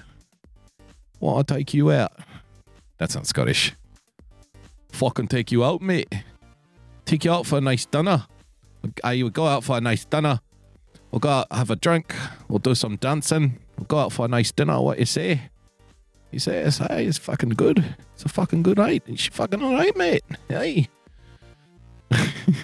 Then spins around and nicks a bottle of vodka. The lowest high there is. For a trio of drug thieves, it was their lucky day. They broke into a home in Silver Springs, Florida. Again, Florida. What the fuck is going on in Florida? And discovered 3 jars of cocaine. They took it home and snorted the contents. That's when they discovered that the jars were in fact urns, and they were snorting the remains of the victim's husband and 2 dogs. Wow. The case of the not-so-devoted dad. Bring Your Child to Work Day is a long-honoured tradition that allows children to see what goes on in the business world while also getting the chance to watch their parents ply their trade. One crook brought his son along with him on a job, which happened to be robbing a pet store. When he was caught soon after, minus something important, his son. So he took his son to the pet store, stole a dog, left the son. Sounds like a trade to me. Watch where you're going. 2 men waited online at a coffee shop to pay their bill. A third cut in front of them. He threw a drink at the clerk and demanded all the money from the till. Temporarily surprised, the men quickly recovered and handcuffed the crook. Apparently, in his rush, the criminal didn't notice that they were police officers in full uniform.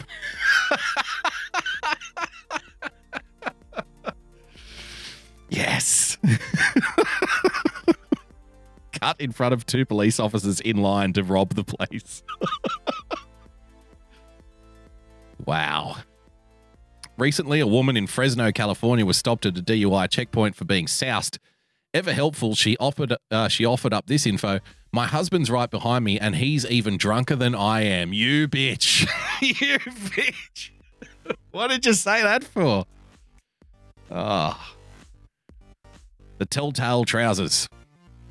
When an attempted robbery at a Lowe's home improvement store went awry, Milton J. Hodges fled across the street and jumped a fence, right into the Cypress Cove nudist resort and spa. As the Orlando Sentinel pointed out, as one of the only folks wearing clothing, Hodges was easily spotted by police. Yeah, the coppers must have thought, this is my fucking lucky day. Yeah, we're looking for a guy whose penis isn't flapping around when he walks. Sir, can you please put on some pants? That's the only place where you walk into and they're like, please, can you please take your pants off? It's the worst possible time to faint in the middle of robbing a bank, but that's what happened to a Beaver Creek, Ohio thief. The teller called 911 and asked for medics, but you have to applaud the man's stick-to-itiveness. While the ambulance was en route, the suspect handed a note to the teller demanding all her cash. Mitchell Deslat walked into a Baton Rouge, Louisiana hotel and asked the clerk for a room. The clerk wasn't the clerk. He was a state trooper, and the hotel was actually a state trooper station.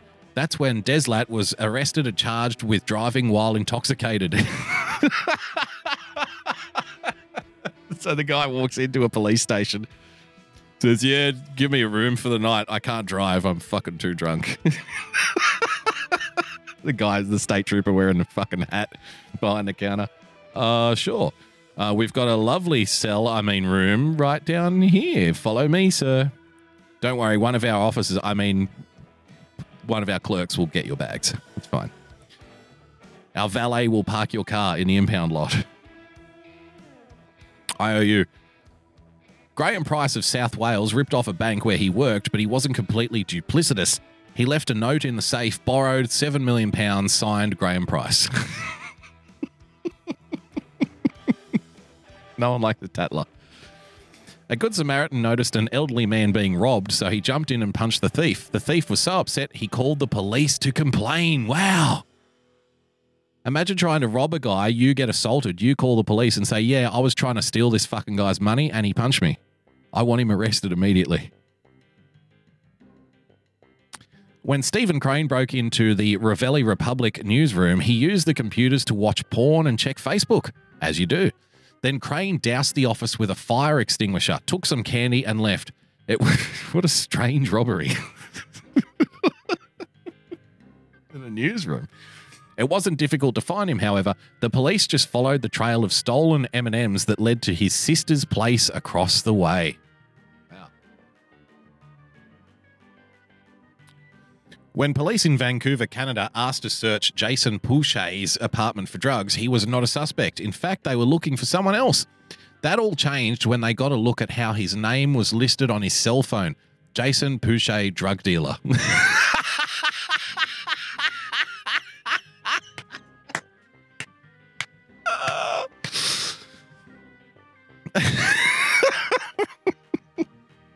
Jesus Christ, what is wrong with these people? Yeah, all that previous one about the police, when the guy tried to check in. Have you guys seen the video of the guy who pulls over the guy on the freeway? The copper, the state trooper pulls over the guy on the freeway. And this guy is just irate, screaming at him. And he's the most patient state trooper of all time. And the trooper hands him a ticket and the guy like scrunches it up and throws it out the window. And the trooper's like, I'm sorry, sir. If you do that, I'm going to have to fine you for littering. And he's like, motherfucker. Ah! And he gets out and he's screaming. He's irate. I'll see if I can find it.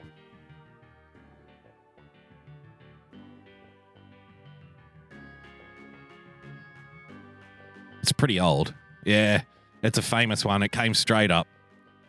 It came up straight away. Check this out. Bit of nostalgia. Stephen Murray of the Maine State Police. Most law enforcement officers are prepared for a physical altercation when they stop a motor vehicle. What they may not be prepared for is the psychological and emotional aspect that can occur. As you watch this tape of a routine speeding offense, place yourself in my shoes. Would you have taken the same enforcement like it's so old. It's on like actual videotape. action, or made the same decisions that I made? Let's watch and see. 1992.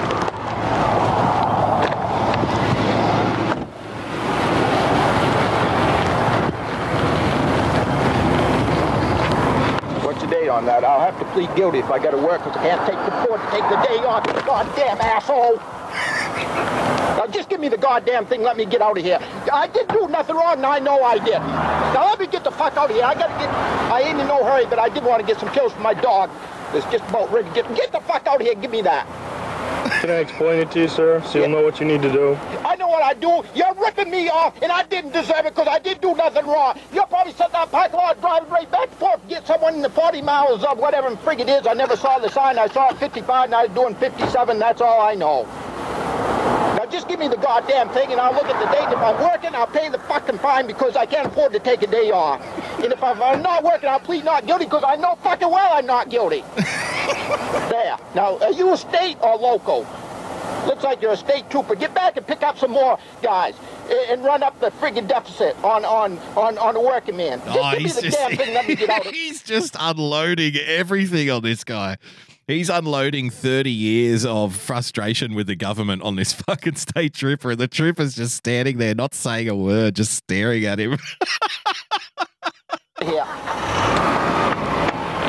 Starts up What I need you to do is sound the X so I can explain this to you. There ain't no explaining. I got picked up for speeding before.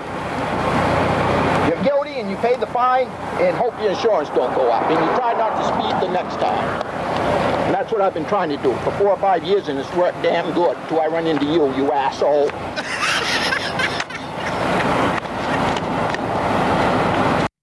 Yeah, I know the story. Try not to speed. Try not to speed next time. I've been doing pretty good for the last 4 or 5 years until I ran into you, you asshole. Green copy's for your record, That's all sir. I know. I don't, all right. White copy needs to be mailed in within 20 days. Okay. Make sure you read the... I can't read, and I put this stuff away. I get bills in the mail all the time. I don't even look at them. $7 glasses here. All right, just tell me what I do. Lincoln Court? No. Where? Read the instructions here. This says you have 20 days to respond to this summons. Read the back of this hard copy. This will explain how you can have a trial if you want one. On the back, that'll explain it. Attaches an envelope. See? Put a stamp on that, you mail that in. They'll tell you what to do. I can afford the stamp. The fine's right here, sir. It's $137.50. You're fucking crazy! I get it! You're fucking crazy! My wife took money out of her goddamn account where she's working to pay my fucking insurance so I wouldn't get picked up. You're fucking crazy! If you don't pick this up, sir, I'm going to summon you for littering. Are you fucking crazy? Are you fucking crazy? You goddamn asshole! $100 and some dollars? Jesus fucking H. Christ! There's some more right there. I've never heard of a fine like that in my life, you goddamn asshole! You fucking asshole!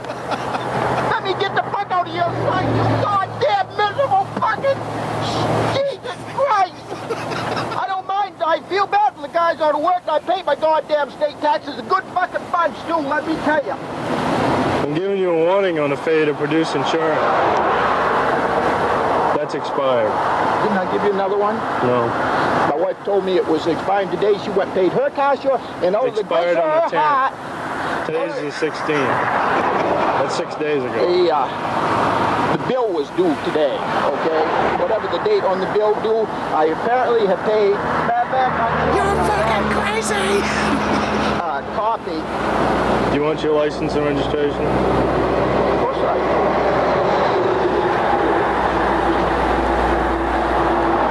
Well, anyway, I'm so insurance. I probably got it here. Like I said, my wife, out of the grace of her heart, when I came home, that she had taken money out of her savings account because I'm fucking dead broke. Because the cost of living has gone up. My paycheck has gone down because we gave up double time on Sunday. Our insurance went up $20 a week 2 weeks ago, $20 to $40 a week. Telling him his life problems. And that's what's happening in the last 8-10 years to the whole fucking country. They've shut down the industry. They've friggin' cut pay. Insurance has gone up. But there is hope. And I'm going to watch it tonight when Bill Clinton gives us an acceptance speech. Because there is hope. If Clinton we can get voter. this economy going again and start treating people fair and get assholes like you to do something decent instead of picking up some fucking innocent guy that wasn't speeding to begin with. And off he goes. Bye.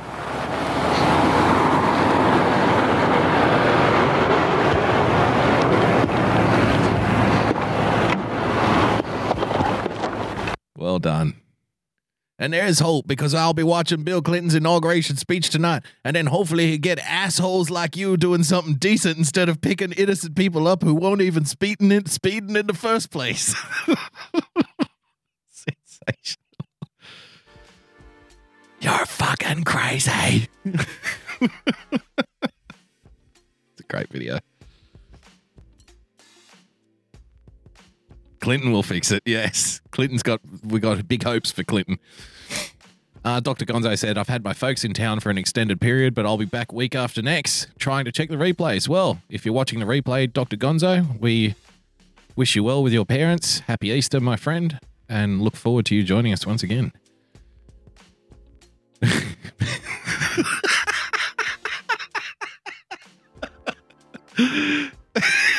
Excellent. Man with BBC destroys 18 holes and comes from behind. Fantastic stuff. Can tilapia skin be used to bandage burns? Using fish skin to treat burns. Well, why not? Why not? Let's have a look here. See what we got. What are we dealing with?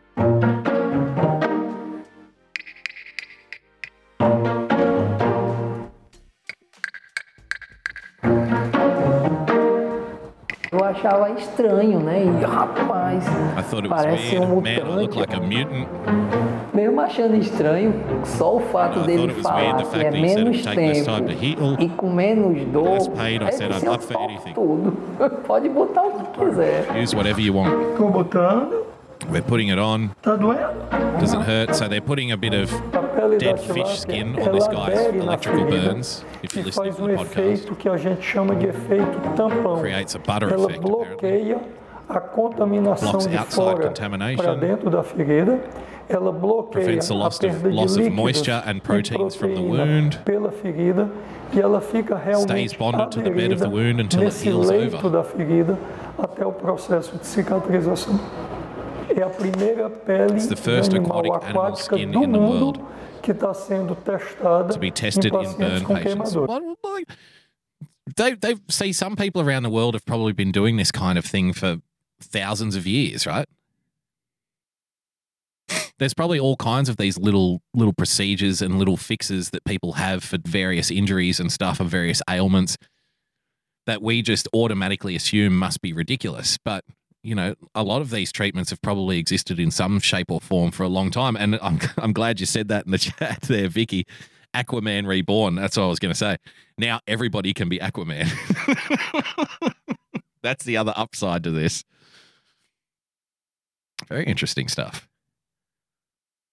It would bring down the cost of a lot of medical procedures because there's a lot of fish skin around. Like imagine being in line at the fish markets and just seeing a guy in a lab coat in front of you. You know? Oh, we demand only the best. Most wanted, captured. Oregon man called police about a burglar. Let's have a look. Oregon man called police about a burglar. Armed officers found a rogue Roomba. Oh, it's a robot vacuum cleaner. Something that I've wanted for a very long time, but I'm not allowed to get one. My wife says I can't let you spend $1,000 on a robot vacuum cleaner. That's insane. She says I'll vacuum the floor. Don't worry about it. I'm like, yeah, but you're not a robot. I only want what's best for you, honey. Don't you want a robot vacuum cleaner just buzzing around? It'll be like we're living on a moon station something. It will be living in the future, man. Come on, it's going to be so awesome to have a robot vacuum cleaner. They just automatically dock and everything. She's like, you're an idiot. So it'll be $1,000 well spent, trust me. She's not buying it. The Washington County Sheriff in Oregon says there was nothing unusual about the call. Sure, it was broad daylight, about 1:48 p.m. local time exactly, but crime can happen anytime. So the frantic call from a house guest about a burglar making loud rustling noises inside the house, specifically from within the locked bathroom, the call is coming from inside the house, deserved an urgent response. Sergeant Danny DiPetrio, a sheriff spokesman, tells NPR. The man had just gone for a walk with his nephew's dog, and when he came back, he could see shadows moving back and forth under the bathroom door. Resources were immediately deployed. 3 seasoned deputies, one with at least 20 years on the force, a detective who happened to be in the area, and 2 canine officers from the Beaverton Police Department about 7 miles outside of Portland. They surrounded the Cedar Hills house and then made their way inside, guns unholstered. And the whole time they were yelling, "Sheriff and police!" But the burglar wouldn't come out. He wouldn't say anything, DiPetrio says.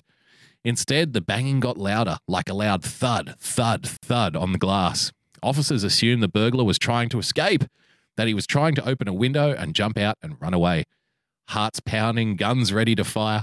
They counted down and entered the bathroom, but instead of confronting a suspect, they found a rogue Roomba robot vacuum that was apparently doing a very thorough job. It's a great advertisement for the Roomba. It was just this little round machine slamming against the glass shower wall. The entire group erupted into peals of laughter. Everyone just started cracking up. It was such a huge relief because it's the kind of situation that could go either way. It could end peacefully or, DiPetrio trailed off, this could get messy. That's your tagline for the Roomba. No one had any idea what was waiting for them behind the door, but they definitely didn't expect that. There you go. Sensational stuff. I still want one. I still want one. Hello, darkness, my old friend. I've come to talk with you again. Stella, I can't see that because I don't have Facebook. I don't have Facebook. So if you want to share something from Facebook, you have to screen grab it and send it in. I don't have a Facebook account, so like you'll see, it won't let me view it. See, I have to log in, and I don't have a login for Facebook, unfortunately. But thank you anyway. One more from Follow Q. Corny monster. There were 1 million other ways to try and take me down, and this is what you choose. Fuck you. I saw this thread earlier today, and I thought, who the fuck is Christine Teigen? I've never heard of her. And I don't particularly care. Well, speaking of glamorous, model and wife of John Legend, Chrissy Teigen, was also chosen as one of the 100 most influential. Now, she's also known for her vicious attacks on President Trump, and she was chosen, according to the profile, because, quote, all her life, Chrissy Teigen has liked to eat. She's not shy about that. So influential. Or anything else, really. So influential that's right nice now. and innovative, I guess, eating. But did most Americans like her take on female empowerment during last week's Democrat retreat? I think it's possible to be really angry all the time. If there was one word you would help, particularly women, use more frequently, what would that one word be? You. I'm sorry, You're very... Yeah, she seems like a real treasure. Never heard of her.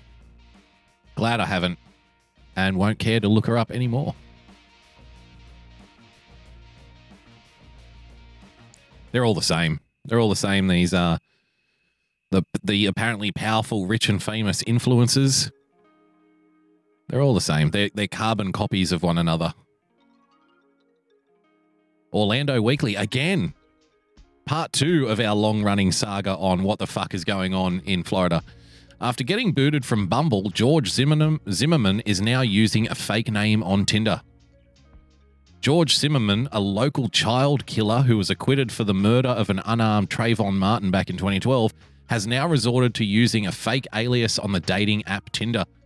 According to screen grabs obtained by Creative Loafing Tampa Bay, Zimmerman is now going by the name Carter and describes himself as a self-employed consultant and a Liberty University graduate looking for carefree fun. His profile also says he enjoys hiking, fishing, the outdoors, taking from Longhorn Steakhouse, and unsurprisingly, he would prefer to avoid large crowds. Oh, good luck. Why can't Zimmerman fuck too? Why can't he get fucked as well? You know, there are some horrible, heinous people out there getting regular sex. Why can't this guy have sex?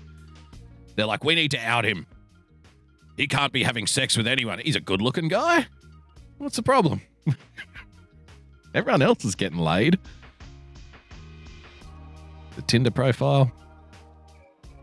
Gee, they really went to town on this guy, didn't they?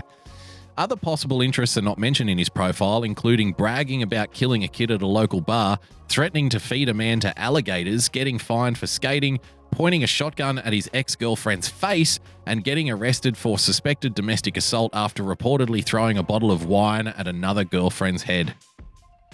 Well, you know, he's not looking for a long-term commitment. He could snap at any moment. There you go. Zimmerman, back on the market, ladies. Time to hit up Tinder. Get yourself a catch today, or else. Mark Dice put this one out. He's not taking it too well. The Mueller report. Let's see what Mark Dice says via Brian Stelter. There was certainly evidence of a willingness to collude. I think there's a lot of analysts like Jeffrey Toobin would say, yeah, there was clearly some collusion. It's a matter of how much collusion there was.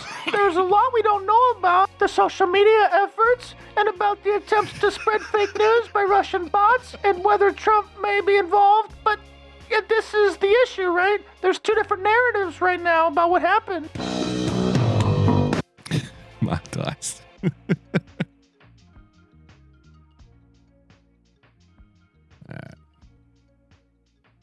Corrections officers fired for feeling cute comments on social media. Feeling cute.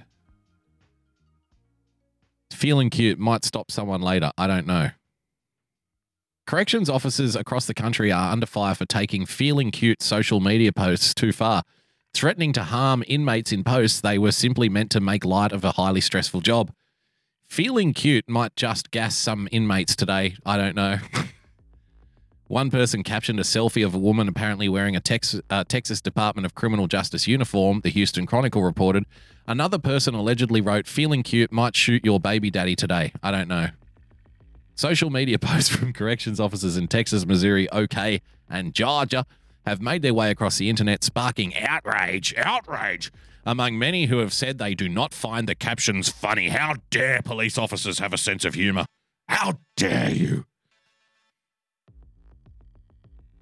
America's Police Problem, a website dedicated to holding the nation's police accountable for abuses of power, is feeling cute an abuse of power?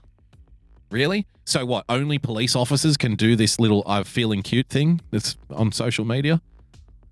Fuck is wrong with people? Like, that's how you know that there isn't actual, real, widespread police brutality, when people on the internet need to get upset about this kind of shit. Sorry. I know people have like legitimate complaints about police and that kind of thing. And I know some people feel victimized by some actions of some police officers here and there.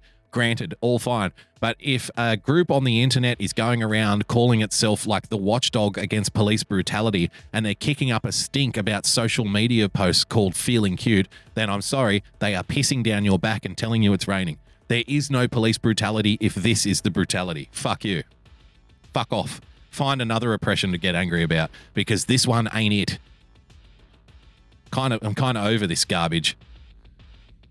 America's Police Problem, a website dedicated to holding the nation's police accountable for abuses of power, shared dozens of the posts on the site. Now, I'm going to check the site so I can look at the posts and see how funny they are.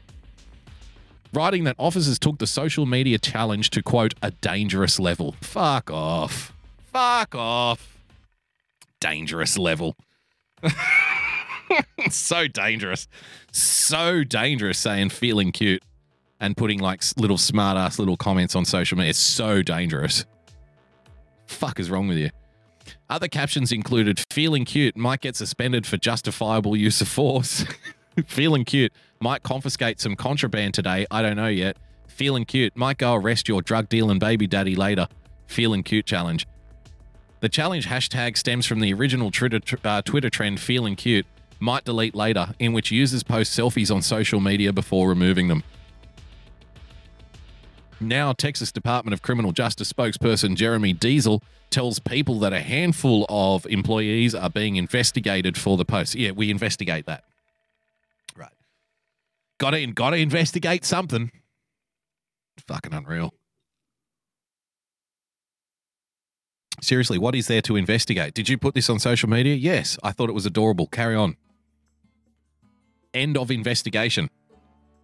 It wouldn't take 22 months and $30 million fucking dollars, I assure you of that. The statement continues, these officers in no way represent the thousands of employees who go to work every day making public safety seriously in all ways. Fuck. Garbage. Absolute garbage. You know, once upon a time, this kind of stuff wasn't a problem. Callie Days. Danger, Will Rogers. Smokey Bear. Boogie. I had the hot brunette trooper pull me over in 2006 for doing 95 miles an hour in the 65, and I wound up dating her. Long story. Lovely lady. Congratulations. Feeling cute. Feeling cute. Might bang the police officer who pulls me over for speeding on the hood of my Duraldo. Duraldo? Is that the car? Chevy? I don't know. I don't know American cars that well. I tried. But yes, sick of that garbage. El Dorado. That's the one. What do we got here? From Key Wizard. Hoda Kotb, who I've got no idea who that is, says she'll be with her boyfriend until my last breath. Since Today Show anchor Hoda Kotb announced that she adopted a second baby girl on Tuesday, inquiring internet minds wanted to know more about her family. And we're not just talking about the latest addition, Hope Catherine, or her 2-year-old Haley Joy. We're referring to Kott's boyfriend, Joel Schiffman, with whom she's raising her 2 precious daughters. Kott, 54, and Schiffman, 61, have been together since 2013. She calls the relationship the most natural one I've ever been in. And although wedding bells may not be in their future, Kott has said, I'm going to be with Joel until my last breath. Yeah, they all say that. They all say that. A Durango. Pix Boogie. Okay. I don't know why this is news. Where did Hoda and Joel meet? What about their kids? Okay. Key Wizard, I appreciate your contribution to the show, my dear, but I have no idea who these people are, and I care not for their love life. So I'm moving on. National Enquirer is being sold to Hudson News' CEO. Let's have a look.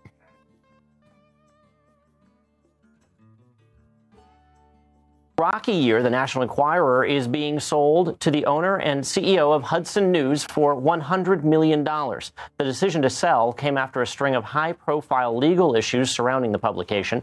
Last year, the tabloid's parent company, American Media, admitted to paying hush money to Playboy model Karen McDougal in an effort to help Donald Trump get elected in 2016. More recently, the paper has been accused of blackmail by Amazon founder and CEO Jeff Bezos after the Enquirer published racy text messages and photos of Bezos and former television news anchor. Plot twist, the National Enquirer is being bought by an alien who impregnated Jeff Bezos' ex-wife. That's the coming exclusive on National Enquirer next week. Just so you know. Jeff Bezos was abducted by an alien. His sperm was replaced with alien sperm. He then impregnated the female by proxy, creating a new race of human-alien hybrids. National Enquirer, ladies and gentlemen. Lawsuit says TGI Fridays potato skins contain no potatoes. See, we don't have TGI Fridays here. But it sounds like a hell of a place.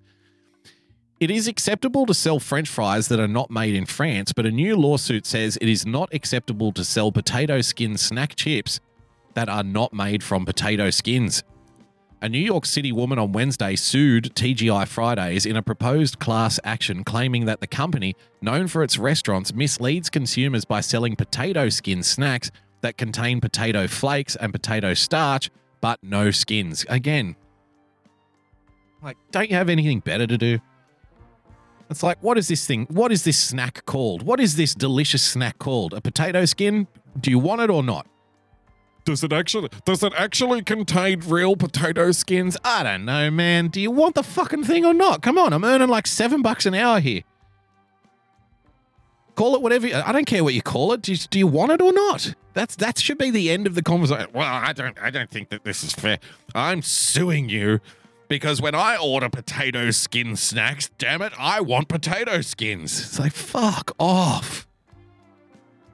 They definitely need more flair. This is a carry-on, I think, from last week's free-for-all, isn't it? Now we're going to have to play that clip.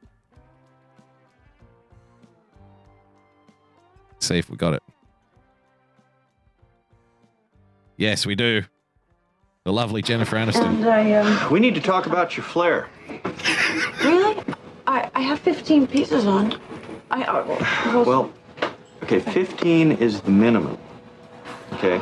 Okay. Now, it's up to you whether or not you want to just do the bare minimum or, well, like Brian, for example, has 37 pieces of flare on today, okay? Fuck Brian. Okay, so you want me to wear more? Fuck him. Look, Joanna, Little shit. Yeah. people can get a cheeseburger anywhere, okay? They come to Chopsky's for the atmosphere and the attitude. Okay, that's what the flare's about. It's about fun. Yeah. Okay, so more than, yeah? Look, we want you to express yourself, okay? Now, if you feel that the bare minimum is enough, then okay, but some people choose to wear more, and we encourage that, okay? You do want to express yourself, don't you? Yeah. Yeah. Great. Okay, then we go to the next video where she quits. We need to talk. Do you know what this is about? My, flare? Yeah. Or, your lack of flair, because, I'm counting and I only see 15 pieces. Let me ask you a question, Joanna. What do you think of a person who only does the bare minimum? What do I think? You know what, Stan? If you want me to wear 37 pieces of flair like your pretty boy over there, Brian, why don't you just make the minimum 37 pieces of flair? Well, I thought I remembered you saying that you wanted to express yourself. Yeah, you know what? Yeah, I do. I do want to express myself. Okay? And I don't need 37 pieces of flair to do it. All right? There's my flair, okay? And this is me expressing myself. Okay? There it is. I hate this job. I hate this goddamn job, and I don't need it. Utterly fantastic. Peter Gibbons in that movie is like my personal hero in life.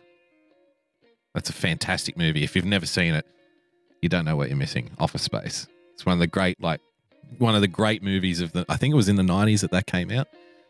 It's one of the greatest movies of all time. Nobody ever talks about it. From Clean Jack. He sent this through. Could you call this number live and ask them to stop meddling with me? Thanks. Fantastic. For Russia.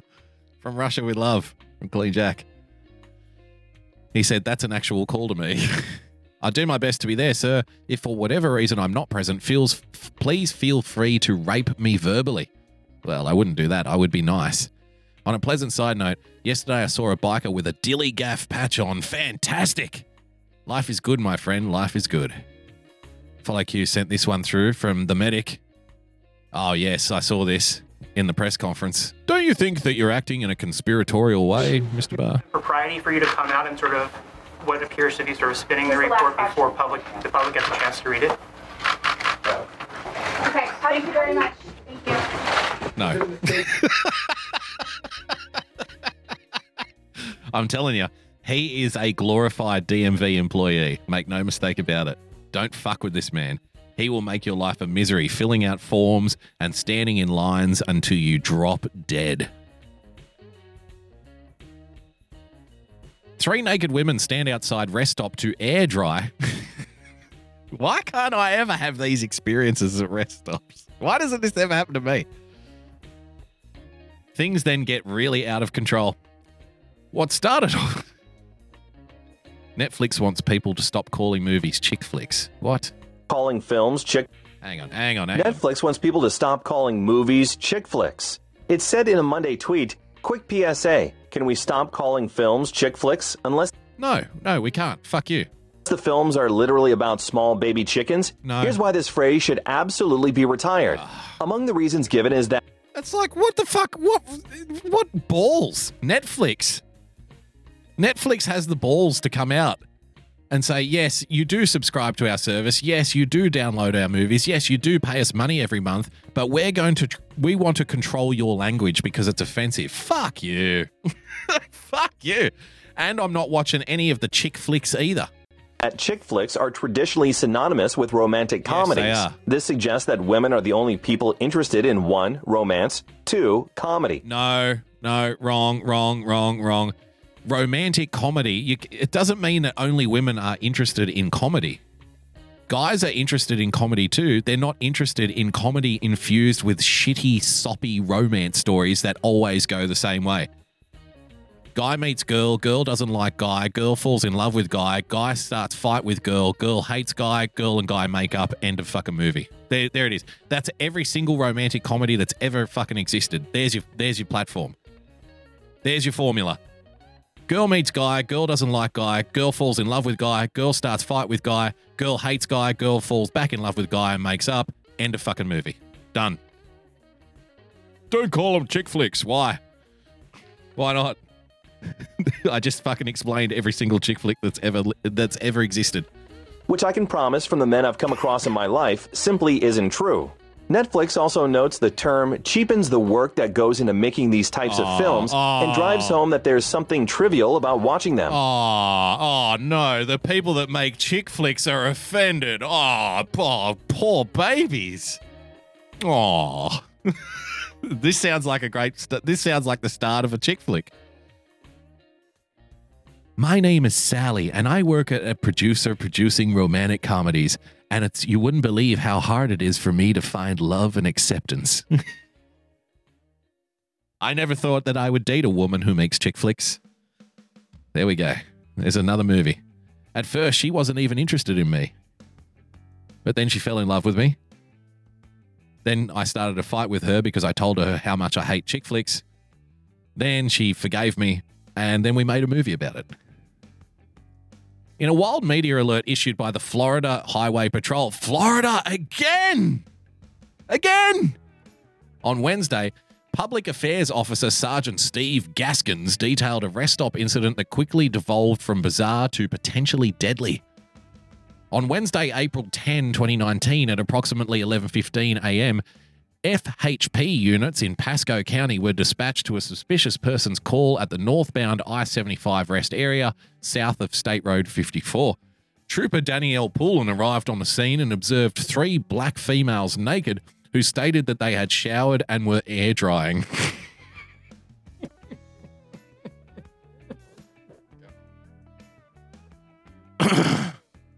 According to one witness, the women were all standing out in the nude and applying suntan lotion, the smoking gun notes. While 3 naked women responded to Officer Poulin's initial question, they suddenly bolted. So now you're chasing 3 women. 3 naked women. As Trooper Poulin attempted to gather information, the 3 subjects ran and got into a white 2009 Nissan Sentra and fled through the northbound rest area entrance before turning back northbound. They then travelled north on I-75 towards State Road 52. Trooper Poulin initiated a pursuit, however, was cancelled due to the pursuit not fitting FHP criteria. Though Poulin stopped pursuing, a citizen soon called in a 347 to report reckless driving, prompting another trooper, Christopher Brando, to respond. Seeing the Sentra, quote, driving in the wrong direction briefly, Trooper Brando initiated a pursuit eastbound on State Road 52, deploying Star Chase projectiles, a tagging system that allows police to track a vehicle. Brando backed off and troopers were able to track the vehicle to a convenience store parking lot on the road. They found the Sentra empty, the 3 women having entered the store and apparently having put on clothes by this point. Because if you want to air dry, you get into a Sentra naked, drive as fast as you can with all the windows down, and you put your legs up on the windows with the windows down, legs hanging out the windows. Got to get the air up in there. Got to get the air up in there so I can drive, baby. The situation got even more intense at this point. As the 3 females exited the store and got into the car, Trooper Ronald Poulin attempted to take one of the females into custody who had not made it back into the vehicle. While Trooper Poulin was attempting to arrest that subject, the driver purposefully drove directly at Trooper Poulin, who had to disengage and jump back to avoid being struck by the car. There you go. Now, in the second phase of the high-speed pursuit, the Dade City Police Department came to the help of the troopers, deploying stop sticks which deflated the Sentra's right side tyres. Due to the aggravated assault charges and the totality of the circumstance, Gaskin underscores, Brando was given approval to use his vehicle to nudge the Sentra enough to make it spend to a stop. As a result, all three were tasered, taken into custody, and transported to the Pasco County Jail. There you go. Air douche.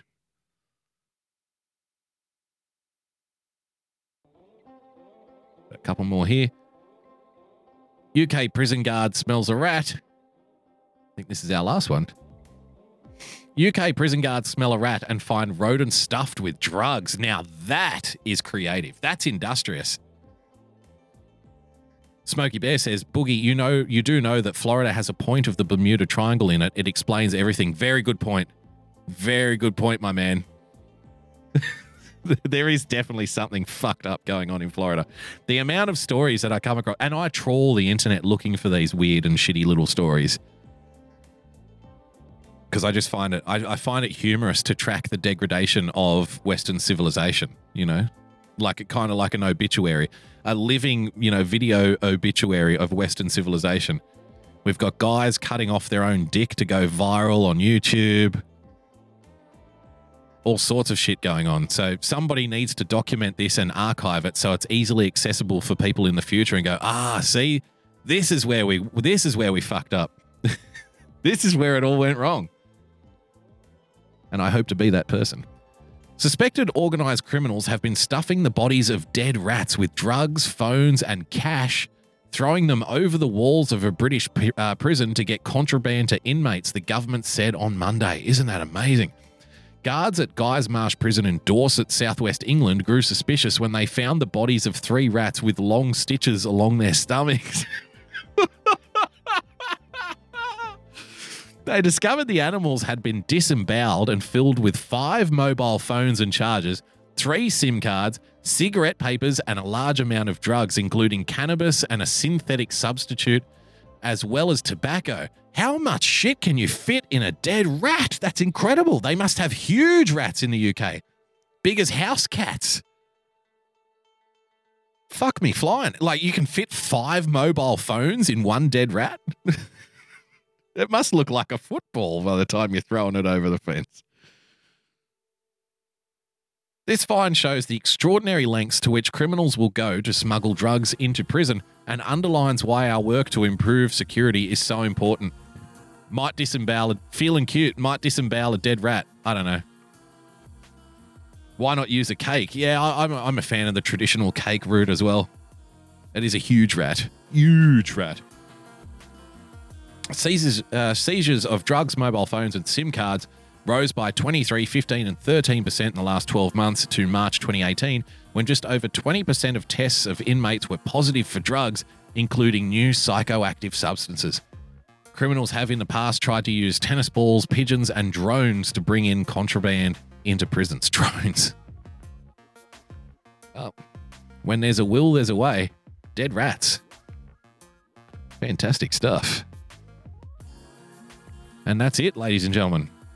That brings us to the end of another free-for-all. Thanks so much for joining us. If you'd like to become a supporter of the show, please head over to patreon.com/boogiebumper. Become a subscriber by hitting that subscribe button on your preferred podcast player. And of course, if you'd like to throw me a dead rat, then please do so by finding me on Twitter @boogiebumper. I just want to wish everybody a happy Easter. I hope you have a great time with your family. Spend some time with the family. Enjoy the weekend. You know, be good. And if you can't be good, at least be good at it. Don't forget, Friday night, tomorrow night, Chris Mack and James R. follow @ChrisMack44 for Pirate Radio, 11:30 p.m. Then, of course, James hosts the lovely Ladies of Liberty, Saturday night, 11 o'clock, which is preceded by Doc Martin and our friend Phil D'Angelo and Doc Martin hosting Promises Kept at 10 p.m. You'll find myself and James R. back on Sunday night with Trust and Verify. You can find that show by following @TAV Show. And for those who are interested, for those who follow The Common Discourse, the guys are back in the studio this weekend. We'll be going on after Pirate Radio. So it's going to be very, very late night for most of you. But myself, the voice of reason, Adam J., and Vexed Media, Varun Prasad. We're all going to be live in the studio, having a bit of fun, having a laugh, going over some politics stuff. So if you want to stick around for that, you can follow that account at TCD Tweet on Twitter and Periscope. And that'll be on after Pirate Radio. So thanks so much for joining us, ladies and gentlemen. Have a lovely Easter. Stay calm, stay rational. God bless. And we'll see you soon. Bye-bye.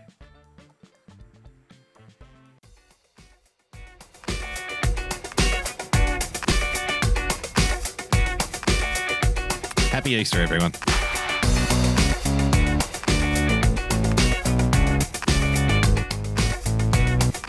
I'm glad you enjoyed it.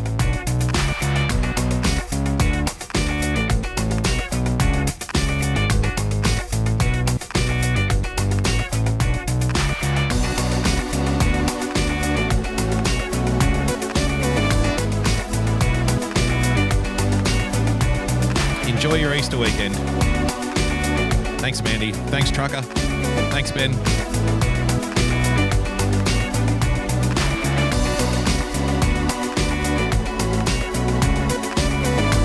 Thanks, Jesus, for giving us the weekend off. Well done, Jesus. You really came through. Appreciate ya. Thanks, RM Johns. Thanks, everyone else. General Eaton. Tracy, thanks for joining us. Happy Easter.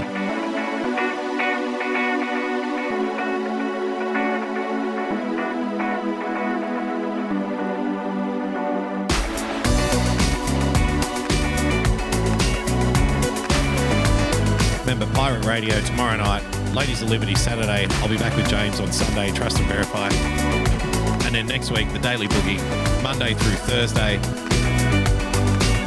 Thanks again, guys. Happy Easter. Have a good weekend. I'll see you next week. Bye-bye.